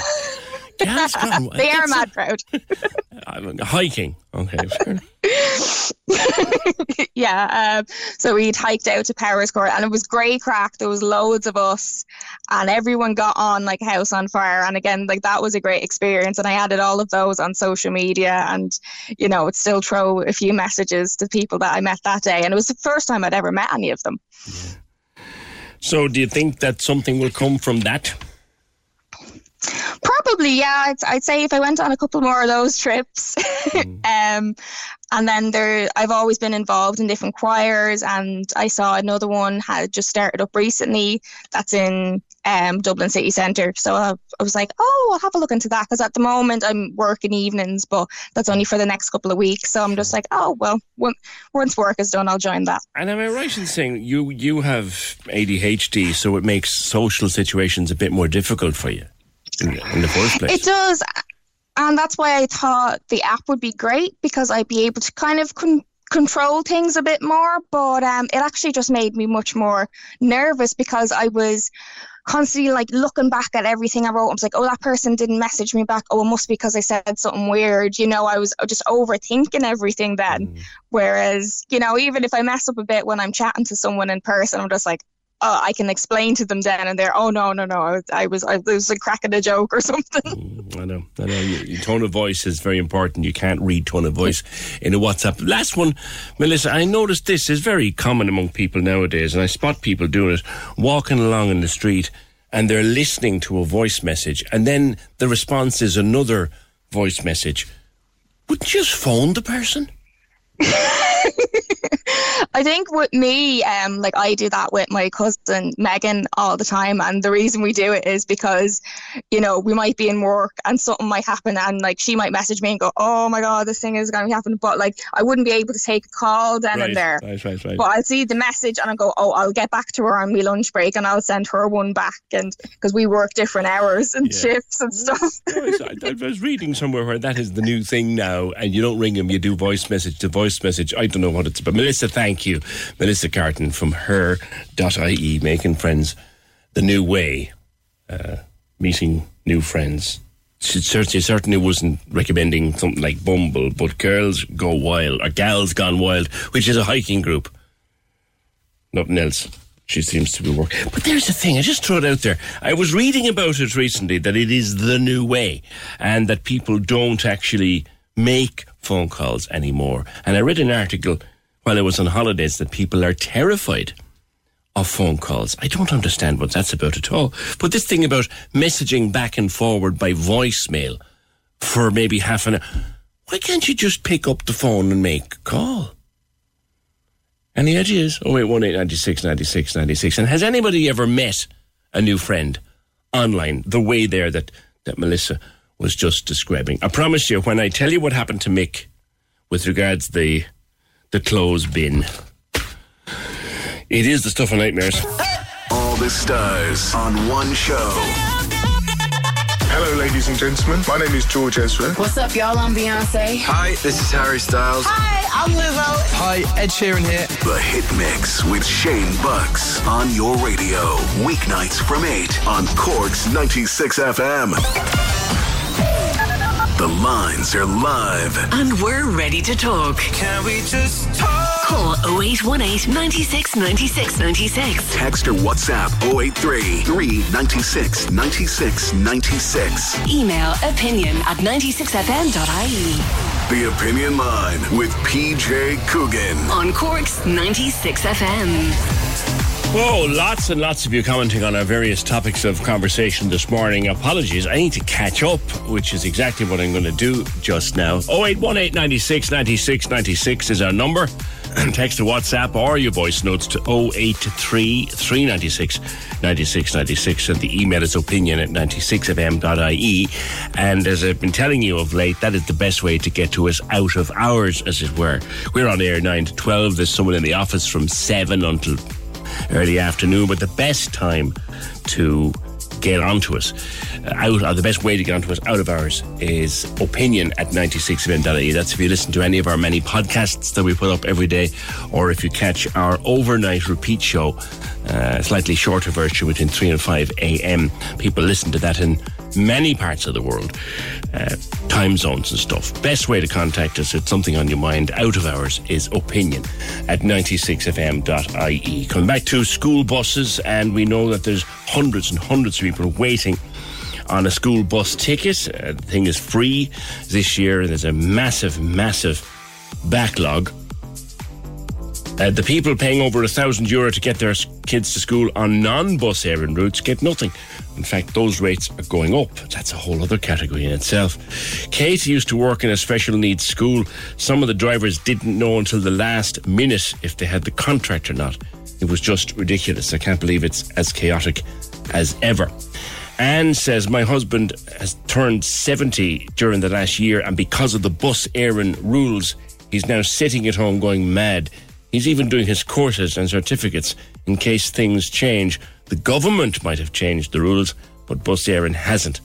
For some contracts at least. Yeah, Tim Lawmer did tell us that earlier on, that restriction on the over 70s is gone now. And yet Bus Éireann seem to still be imposing it.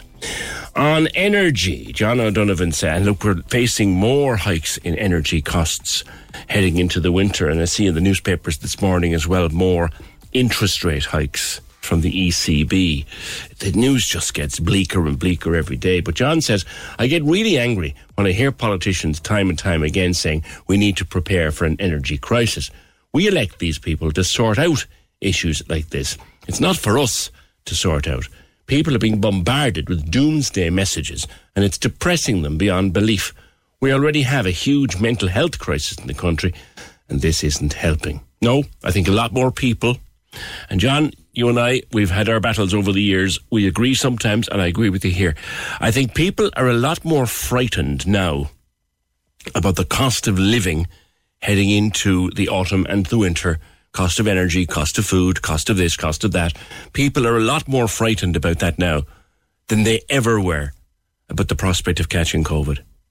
It's just a personal view from talking to my own circle. People are a lot more worried about the cost of living and eating and heating and clothing your children and buying their school books and just getting by day to day. People are a lot more worried about that now.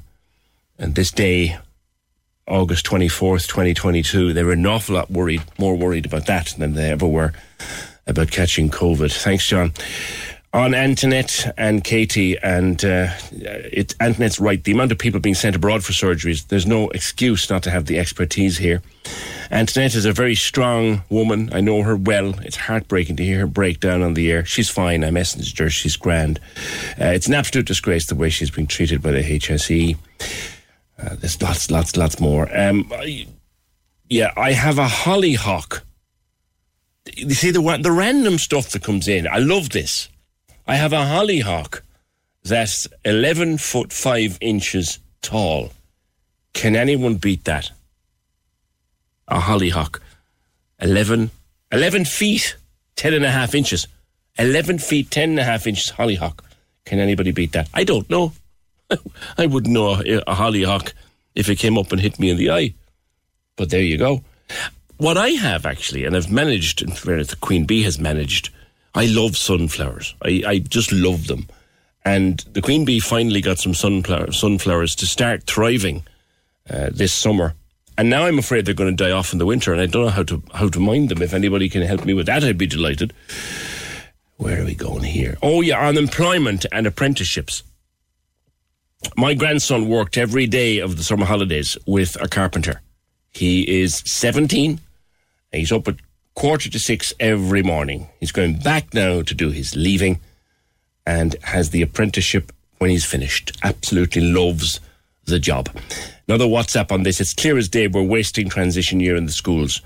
That year should be used as an introduction to the various possibilities. Plus, you should be doing your driving education then as well.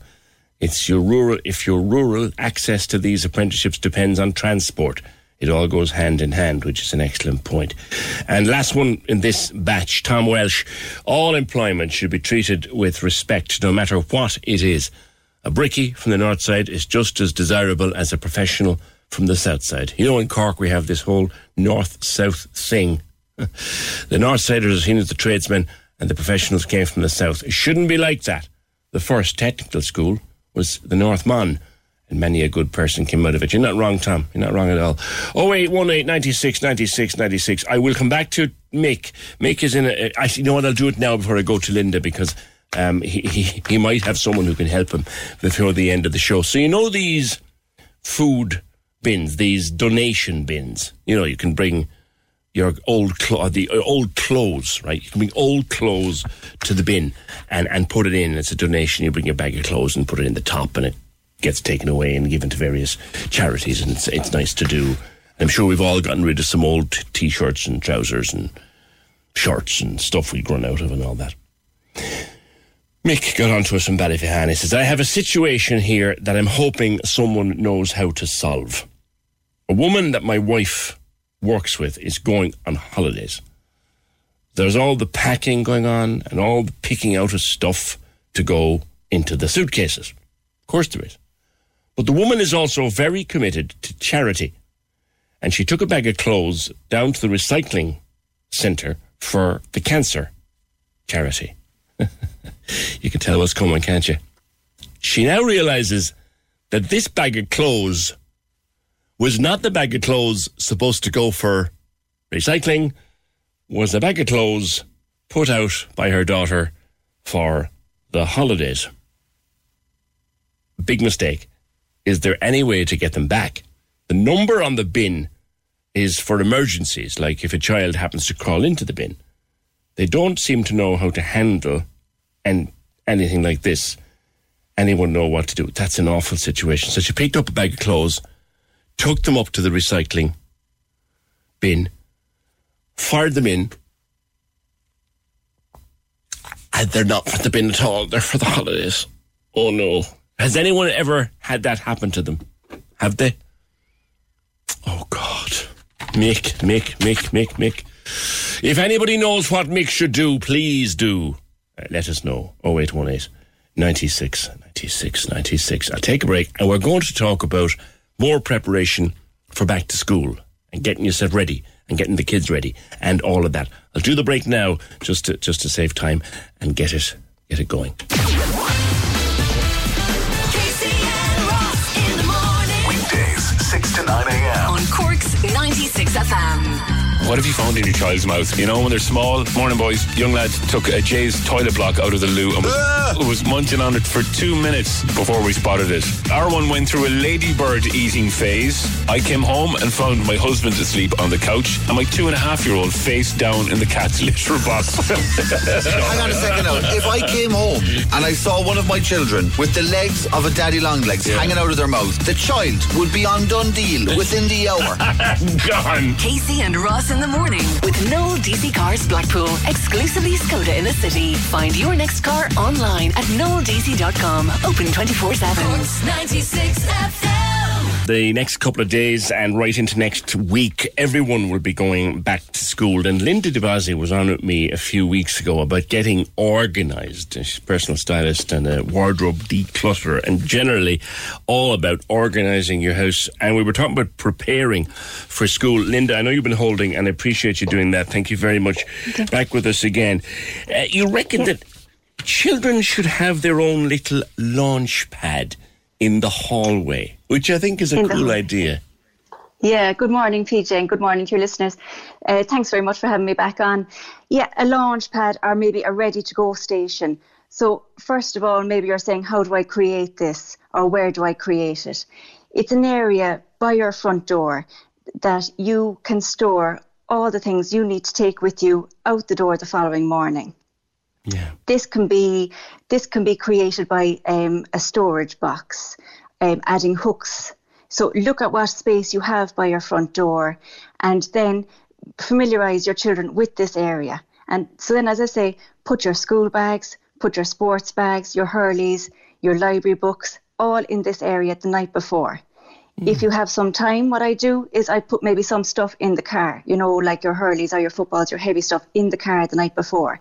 But as they utilise the space, get your kids to utilise it the night before, so then you're not looking for items around the house in the morning.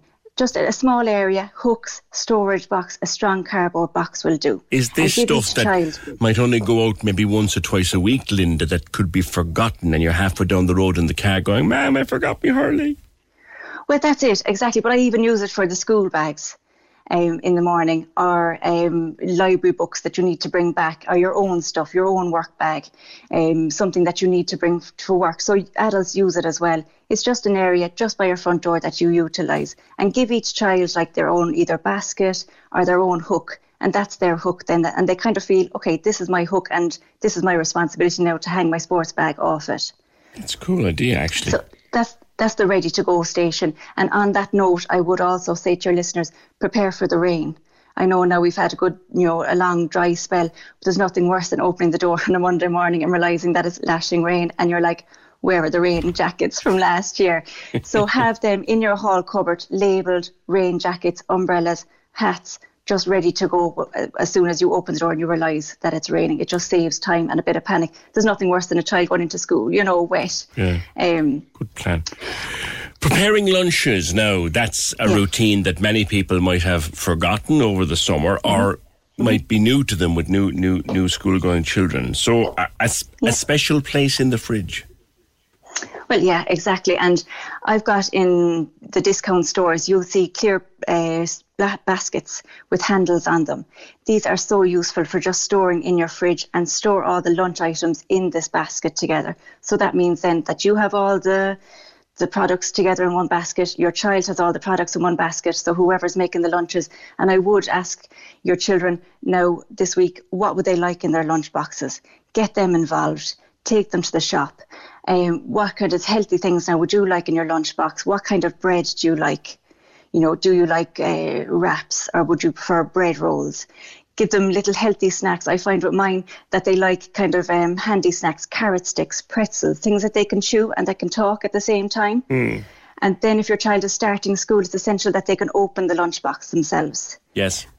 Avoid all those yogurts, corner yogurts, because the child can't open them, and then they have to ask the teacher, and then you're annoying the teacher to open it. So simple things that they can eat themselves. They don't have to get an adult to open. Yes. And then create a bit of colour in the lunchbox. You know, what fruits do they like? Do they like an orange cut up? You know, I always avoid bananas. You know, I don't want to put bananas into school bags because they never get eaten. Why not? Because they always just get left at the end of the school bag and you'll find them then in October.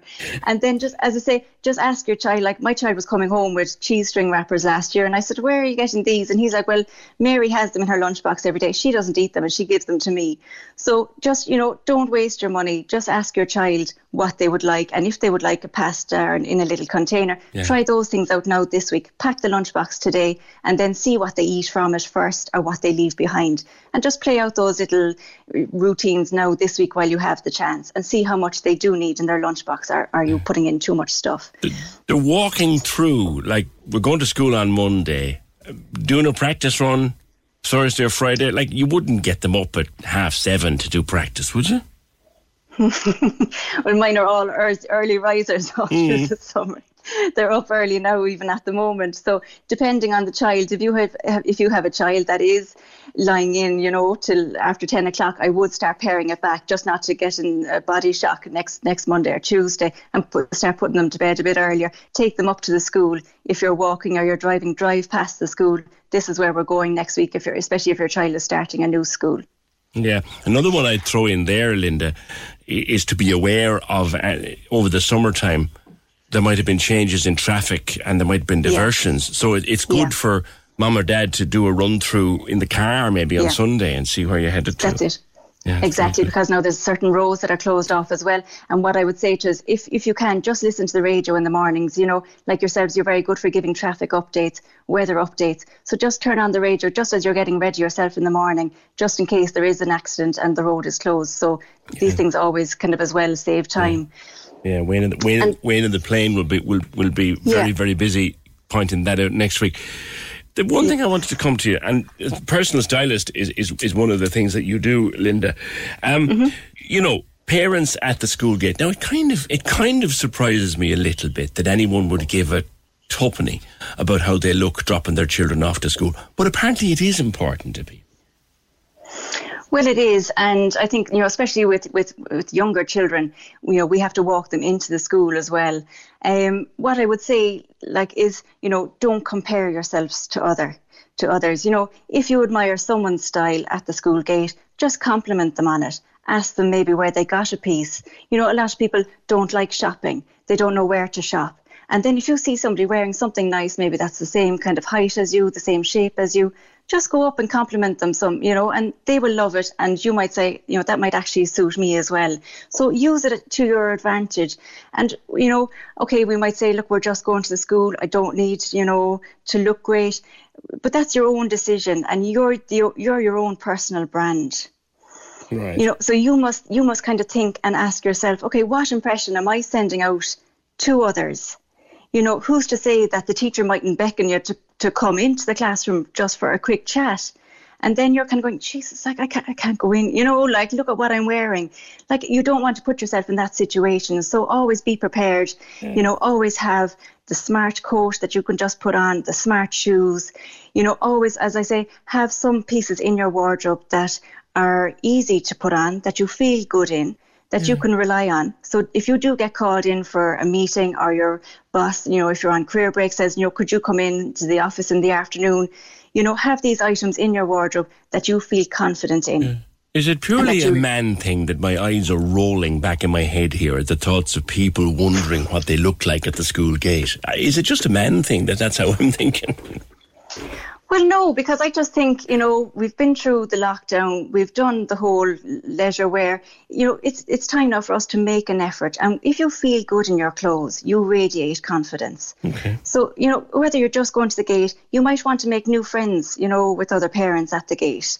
So, you know, think about what clothes you're wearing, what message are you sending out, what goals do you have? Do you want to get talking to other mothers, or do you want to go for a walk after school? Are you wearing the right leisure gear? Think about what activities you're going to be doing, and prepare your clothes the night before. You're your own CEO of your style. So take a few minutes each night. If you can prepare for the next 2 or 3 days, That's fantastic. But put all your clothes together the night before, everything from your undergarments to your shoes to your jewellery, and just put it either on a cascading hanger or somewhere just all together, so you know in the morning, okay, that's the outfit I'm going to wear, and you're not searching for things. And then you're more put together, you're more polished because you've actually put a bit of thought into it. It's only just a few minutes, and as I say, you know, it just saves you time. Get up a few minutes earlier before the kids and give yourself that time, you know, to put on. And then what I say is as well, you know, some mothers are, you know, we kind of tend to wear the same ththings every day, you know, because we might feel comfortable in them. And but what I would say, and it's practical, and what I would say is maybe just, you know, add in maybe a bit of colour into some, you know, put a coloured handbag if you like wearing black. Just start small, a coloured accessory, a coloured scarf, a coloured handbag, because the power of colour lifts your mood. You know, on those dark and dreary mornings, a beautiful, you know, pink scarf or something like that, or an orange scarf, lifts your complexion, lifts your mood. Okay. So think about those things as well, and just incorporating them into your everyday style. Small little things. As I say, make sure that your clothes are clean. You know, if you like wearing trainers, have 1 or 2 pairs. Make sure they're clean. Have a dark pair, a light pair, and have good foundation pieces. You know, your good T-shirts, if you like T-shirts, your good jeans, good fitting jeans, and good boots or shoes, depending on your style, personality. And as I say, if you'd like to, you know, start with the foundation, the plain, neutral pieces, and then if you'd like to add on a coloured necklace, maybe some jewellery, you can always have a few pieces in the car. That's what I do. So if you're caught for time, just have a little bag in the car that you can put on a few earrings or a few bangles, you know, that you didn't have time to put on in the morning. Okay, Linda, thank you. Linda de Blasi, thanks for being on with us again. Personal stylist and wardrobe declutterer, and preparing stuff for back to school. Set aside a place in the fridge for lunch stuff. And I love the launch pad. I do the launch pad thing myself, particularly if I'm bringing something with me that I wouldn't normally bring. I leave it on the hall table or next to the hall table or by the door. One thing I like to do is if I'm bringing something, I leave it actually at the door so the door won't open without me picking it up. That reminds me, I like that idea. Would you get your children, if your children are going back on Monday, right? I dare you, get them out of bed at 7:30 on Friday and drag them through it. They'll kill you for it. But as Linda said, you'll be prepared. Be prepared. But I don't know about that. I guess the days of just rocking up to the school gates in your pyjamas and a pair of Crocs, those days are gone. But Linda makes it sound like people, and look, she does it for a living. I don't. But Linda seems to believe that people take it very seriously how they look at and maybe they do. Maybe they do. Although, I suppose kids look at one another's mammies and daddies and they say, oh my God, your mammy's always dressed very nice. Your mammy's not very dressed very nice. And that can be nasty. But just parents who are preparing to go back to school next Monday or Tuesday, do you actually prepare yourself to look okay at the school? Or is it a case of throwing a jacket on over the tracksuit and running out the door and realising, oh bugger, I've still got my slippers on? I gotta say, that's a new one on me. People actually worrying about how they look at the school gate.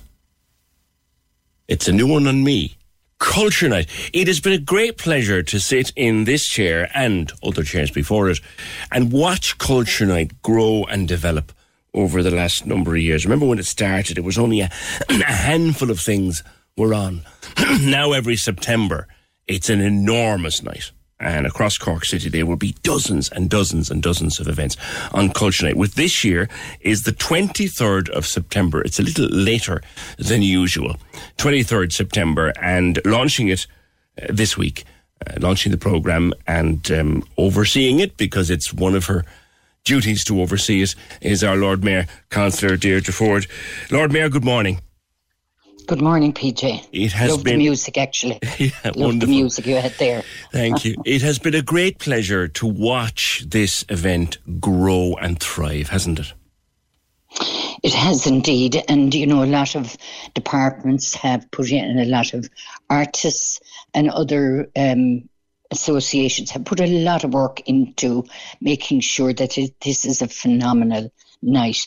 As you know, Culture Night is an annual All-Ireland event, but here in Cork it's running from 4 till late, and it really showcases the arts and culture offering, which is a very valuable part of life in Cork City. And the main thing is that it's free, it's family friendly, it's inclusive, and it's accessible. And I'm happy to say that we expect somewhere between 80 and 120 venues to open for free after hours. That's fantastic. And perhaps over 200 events. And what I'd like to say to people is, look, if you were thinking of going along to someone and you don't want to go on your own, phone a friend, ask a neighbour, because I can assure you your spirits will be lifted if you just stroll around and see the offering. Yeah. Because, you know, there's quite a varied offering. You'd have the Cork printmakers, they'll screen a film installation with live music, and the Opera House, the Everyman and Nan O'Neill will be also offering family-friendly events. And you have the renowned Butter Exchange band, and you have the Cork Circus Factory, who will open their doors down the marina for the first time, while also sending crews out to perform on the famous Colcay. Yes, which is fantastic. The English market will have a night. The Rebel City Distillery, I love this. They're down at the old Ford factory, and they're opening their doors so people can see how they make their spirits. And who wouldn't want to know that? Yeah. I think it's such an offering that's very varied altogether. Fantastic. So there's no excuse for people not to go along, because I can assure you, you know, there's enjoyment to be had. Yeah. And, you know, I think that we want the city to be known as the cultural capital of all, because we've such an offering. And, you know, with the pandemic and people having to stay at home, the city adapted with the artists. That's right. And they went online, which I'm sure you'll be aware of as well, being so immersed in the music scene yourself, PJ. Yeah, it was fantastic the last couple of years, but it's great to have everything back. And I know myself, that particular Friday, I will be in town from 5 o'clock, just wandering around from venue to venue to see what's going on. Laura Bear Culture Night, 23rd. We'll talk a lot more about it between now and then. Can I, just before I let you go, Deirdre, we were down last night at the launch of the Jazz Festival. It is wonderful to have it back. There was such a buzz there, wasn't there, PJ? And, you know, we used to always go when my children were small, and we'd go to various venues. And then, of course, they grew up and went away. But I got a thrill last night because the lineup is phenomenal. And I think, you know, our city needs festivals like this. We're driving on. We're trying to make everything we offer top class so that people will come in, they'll enjoy themselves, and they'll come back. And the local people will feel safe to come in and do their thing in the city. Yeah. So I think just take it on, and we drive on with all these festivals. Yeah.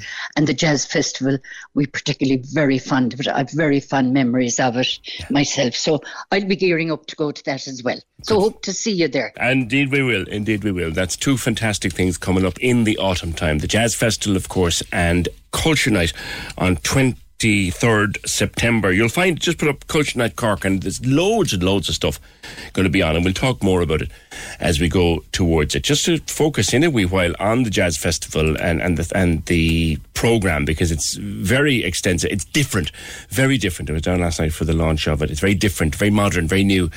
While we're doing that, a reminder to you that our exclusive online station, the Backgarden Festival, still streaming on the Cork's 96 FM app. The biggest hits from the summer's headline acts with Harvey Norman and JBL, your specialist in sound this summer. Listen on the app, it's still there. Open up the app on your phone, go down, you'll find Backgarden Festival, tap on it, and the music will come through, or pop to 96fm.ie. Let us go to the launch of the Jazz Festival. And I said this earlier on, I was blown away by the venue, because when I got the invitation, I said, where's that?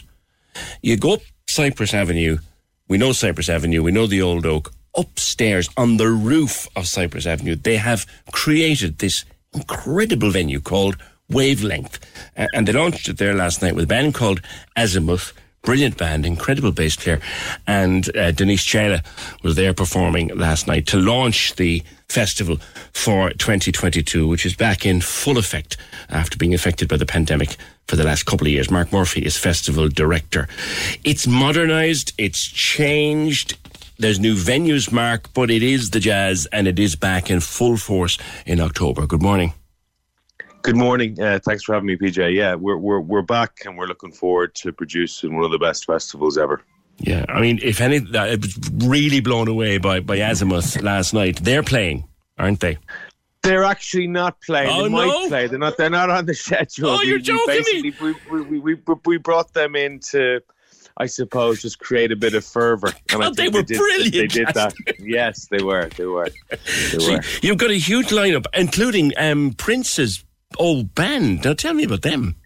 Yeah, well, basically, obviously, July 7th, July 7th, 1990, one of the best concerts that Ireland and especially Cork ever witnessed in Páirc Uí Chaoimh was Prince and the New Power Generation. And, you know, I think Prince is probably unanimously thought of as one of the greatest musicians of all time. So what better way to resurrect and move forward with the festival than to bring his band over to celebrate their mentor, Prince. Yeah, fantastic. And that'll be taking place in the Opera House on the Saturday night, so that'll be the big one. A big sort of samba, Brazilian drum percussion feel to the lineup too.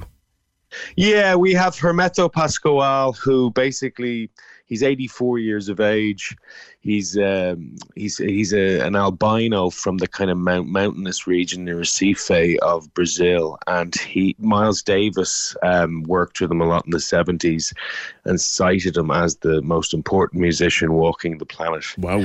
So he hasn't played, like, he can make music out of inanimate objects, like out of cutlery, everything. But he's, as a musician, like, he's composed and scored compositions for the likes of Miles Davis, and they all used his work, and he's every bit an artist in his own right. So he hasn't performed in Ireland in over 20 years. Fantastic. So he returns for an exclusive kind of a matinee performance in the Everyman Theatre, which we're really looking forward to, and that should be, that's something that you'll like a memory to behold. I would say. Another feature I saw on the list last night was a tribute to Aretha Franklin. Yes, Tusheen is an artist from Ireland, and she performs as Aretha Franklin, and she'll be performing in the Everyman Theatre also as a matinee show. So that would be an amazing, for anyone that loves soul music, Aretha Franklin, the music's undeniable. Yeah. She'll play with a full 9-10 piece band, and that will be definitely one to watch as well. So yeah, we're very excited about that. And again, so the key venues are back, Mark. All the major venues are back. Some new ones, and the trail will be there too. Oh yeah, of course. The music trail will be as big as ever. We've new locations, we've pop-up events, we've an art gallery taking place in St. Peter's Church, which is a new feature for this year. It's all we've 10 weeks to kind of pull it all together. We're looking forward to it. It's going to be a lot of hard work, but we hope that it becomes, or it is, one of the best festivals in memory. Certainly look forward to it. And particularly, if Azimuth haven't got on the plane, can you book them in? I think they're already in London now. But look, you never know. Stranger things have happened. I have to say, I've been at many a jazz festival launch, and when they started up last night, I was wondering, what's this about? And then he started on the bass. Oh my God, fantastic sound. Yeah, fantastic. It was a fantastic evening. Fair play to Ger Kiley for hosting us in the Wavelength. Fabulous place. Thank you, Mark. That's Festival Director of the Guinness Cork Jazz Festival 2022. Look them up. I think they're on YouTube. You'll find what a fabulous band they were down there last night. Brazilian, sort of jazzy, funky, very sort of beach bar music almost. It was really cool. 0818 96 96 96. Would it be at all possible for PJ to mention that Céilí Cush Lucha is finished for 2022 and will be back next year, and to thank everyone who came along every Wednesday across the summer. I take it then, Aideen, more than happy to mention it for you, I take it that it's not on tonight. Tonight is Wednesday. I take it it's not on tonight. So Céilí Cush Lucha, which is another great tradition, and it's some beautiful evenings for it during the lovely summer we've had. Céilí Crushluca finished for 2022, back next year. 0818 96 96 96. We had a caller on who wasn't exactly in good form today, Bernie. And Bernie is very cross. And she was saying that she can't believe, and she was referring to Antoinette, she can't believe a mother is fundraising for her child to have surgery overseas when the likes of Robert Troy is getting away with what he's getting away with. You asked if we're more angry now than before. Well, I've no tolerance for any kind of nonsense anymore. There's so much going on in this country making me angry. Like, I know there's a war in Ukraine, which started 6 months ago today, which, by the way, is Ukrainian Independence Day as well. But we're over the limit here. And yet the government are bringing more people in when they can't even house the people we have. We're hearing every day of homeless people and people who can't afford to feed their families. It's no wonder we're angry. That's from Bernie. And on the school gates... right. At least some women are thinking about how they're dressed for dropping the children off at school instead of turning up like a scruff bag in pyjamas. Can we just talk? The Opinion Line with PJ Coogan. Call us now. 0818 96 96 96. On Cork's 96 FM. Now, at the moment, everyone is putting in their pre-budget submissions. The budget is due on around the 27th or 28th of September. So everyone is getting their submissions in. And one sector that was really badly affected by pandemic when weddings and functions were cancelled across the board were wedding bands. And they've since formed a wedding band association. And the Wedding Band Association has put together a pre-budget submission looking for a change, particularly in the rules on VAT. Cathal Malloy is from the Wedding Band Association and joins me. Hi, Cathal. Hi, good morning, I should say. PJ, how are you? I know for a wedding band musician it's a bit early to be up and around, I know that. But you've put in a submission looking for a change in VAT for what you do. Why? We have, PJ, and just a slight correction, Wedding Band Association formed in 2014, so we've been around for about 6... Yeah, we did. No, we formed, and the whole ethos of it is to try and move people from an amateur space into a professional capacity. So, I mean, look, we put in a pre-budget submission. VAT has been an item for us, and it's been on the agenda since the formation of the Wedding Band Association, because the 23% we always felt was too high and not in line with other kind of services like ourselves. So there's 3 reasons to your question on why we want to see this changed. I mean, number one, the priority would be that we should be in line with the hospitality sector. Most of our work is done in likes of hotels and stuff like that, and they're at 9%. Right. You know, the second one then, it's going to stabilise pricing. So this is talking post-COVID. We never anticipated, like yourself, and every household in Ireland is seeing the pain now of fuel costs, energy, and prices are going up. And obviously associated with the nature of our business is we're on the road and we're burning fuel. Okay, and all the other associated costs come with that. So we believe it'll certainly stabilise prices. And then, again, going back to what I said at the start of the piece, we want to move people from an amateur space into a professional space. And amateur bands, if they exceed €37,500 income as an entity, as a wedding band, they then have to register for 23% VAT. So everything after that, or everything from zero, in fact, of earnings, they have to put 23% VAT on that. And we think, you know, it's a very, it's a big ask, but we do believe that with this being reviewed and taken down and reduced, there's going to be a lot more return for the exchequer, and it's going to ease up the demand. Yeah, you make the point. You make the point that you're working in venues where there's a 9% VAT rate, and they are clinging to that like a Scotsman clings to his last fiver, and you're there, and everything you're done is at 23%. It doesn't sound fair, I guess. It doesn't sound fair, and I don't even know if the word fair is correct. I mean, for us and our perception of it, and look, if we're successful in our ask, I mean, we have been informed by the Department of Finance that it'll be considered. Now, that doesn't mean anything is going to change, but we do know that the benefits for both sides, for the exchequer and for bands, because over the years, let's be honest, we can look at musicians and we can look at black markets and we can look at all of these different things, and we hate that word. But wedding now, I spoke to you a few times. You know, we're businesses. We're professional businesses. That's what we are, you know. And it's tasking work, and it's there's a craft to it. And one thing I've worked with enough good bands over the last 20 years to know that it is a very professional business. And I want to take an actual band story. So, Cathal, thanks for that. The line is going to collapse. I'm out of time with you, but I want to go to Kerry because my favourite band, if you ever get a chance, I'm plugging, this is an open plug, if you ever get a chance to see a band called Flog the Dog, if you're around Kerry and they're playing in any public venue, get in and see them. Steve Clifford joins me from Flog the Dog. You're a wedding band as well as everything else, and you're a big band, but this VAT rate is really crippling guys like you, Steve. Good morning. Thanks, PJ. How are you? It's great to be back on the Cork Airways. So the VAT issue, I suppose, as Cathal alluded to, there's a lot of issues that it poses at the moment for bands like myself. I suppose going back a couple of years ago, I would have taken the step to, I suppose, move from the space of a kind of an amateur, semi-professional space and move into a more professional, full-time activity with the band. And moving into a space where it was, you know, trading like a normal business, like a normal trade, mobile around the country. I made that decision, and also made the decision, having talked to my accountant, maybe you should consider doing the VAT.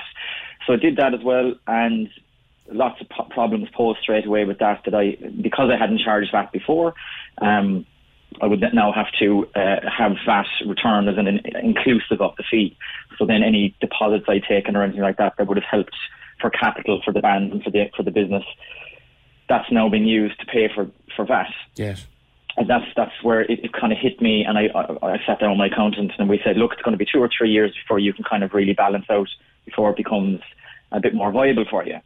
And I said, that's fine, and it did, and it became more viable, and it was great. But then the pandemic hit, there was a block or a moratorium on a couple of things in terms of tax and stuff like that, and we were able to get some respite from revenue, which was great. But now coming back into the space and having discussed lots of different issues with different stakeholders, it's quite clear from my understanding and from the Wedding Band Association's understanding that we've been misclassified in terms of our tax band. We actually believe we should be in the reduced rate, which is 9%, which would give us a substantial amount of breathing space, especially with the cost of living right now. Cost of living for us is the major fuel cost. It's massive. It has been all summer, even before the summer, and especially people who are driving van loads of gear around, like it's gotten very expensive. Yeah, and especially the guys working in each and every band around the country. They also have to deal with their own cost of living, their own personal thing. So when they're going to, let's say, a couple of years ago, the cost of living for them is greater, and they're having to pay VAT as well, and having to pay tax and all this kind of stuff as well. So what we're looking for, and what we're hoping the government will do, was reassess it, have a look at it, and basically show, from our perspective, that if they decided to bring it down, it would bring a lot more viability to other bands who at this moment of time are just hovering below the threshold, who don't feel it's viable. And I can tell you that at one point it was, but with the cost of living so increasing as it is, if they just allow that to come down a small bit, we'd have a 14% breathing space to deal with all of the overheads and have a better, decent income of the return that we get as well. Excellent. All right, you made your point very well. Steve Clifford from Flog the Dog. I know you're based in Kerry. You play Cork a lot though, do you? We play all over. Yeah, we're down in Kerry for the weekend. We're down at the Grand Hotel tonight if anybody's down there. All right, well worth seeing that. Thanks a lot. Steve Clifford, wonderful band. Wonderful band. And there's many bands struggling, and they've asked for a reduction in VAT from 23% to 9% in the budget. Whether it'll happen, who knows? Who knows indeed. Yes, I did do that one for Mick. I'll see if there's any news from tomorrow. There is a diversion by NAD up there in North Cork. They're digging up the road to build an underpass, but the signposting is very poor. Particularly a mile from NAD, you have to divert, and it's causing a lot of problems. All right, that's it. The programme edited by Fiona Corcoran, produced and researched by Fergal Barry. We'll see you tomorrow just after 9. The Opinion Line on Cork's 96 FM. Hear the full show on our app, by podcast, or on 96fm.ie.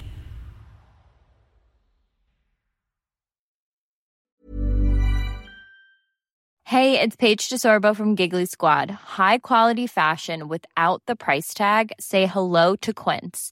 I'm snagging high-end essentials like cozy cashmere sweaters, sleek leather jackets, fine jewelry, and so much more. With Quince being 50 to 80% less than similar brands. And they partner with factories that prioritize safe, ethical, and responsible manufacturing. I love that. Luxury quality within reach. Go to quince.com/style to get free shipping and 365-day returns on your next order. Quince.com/style.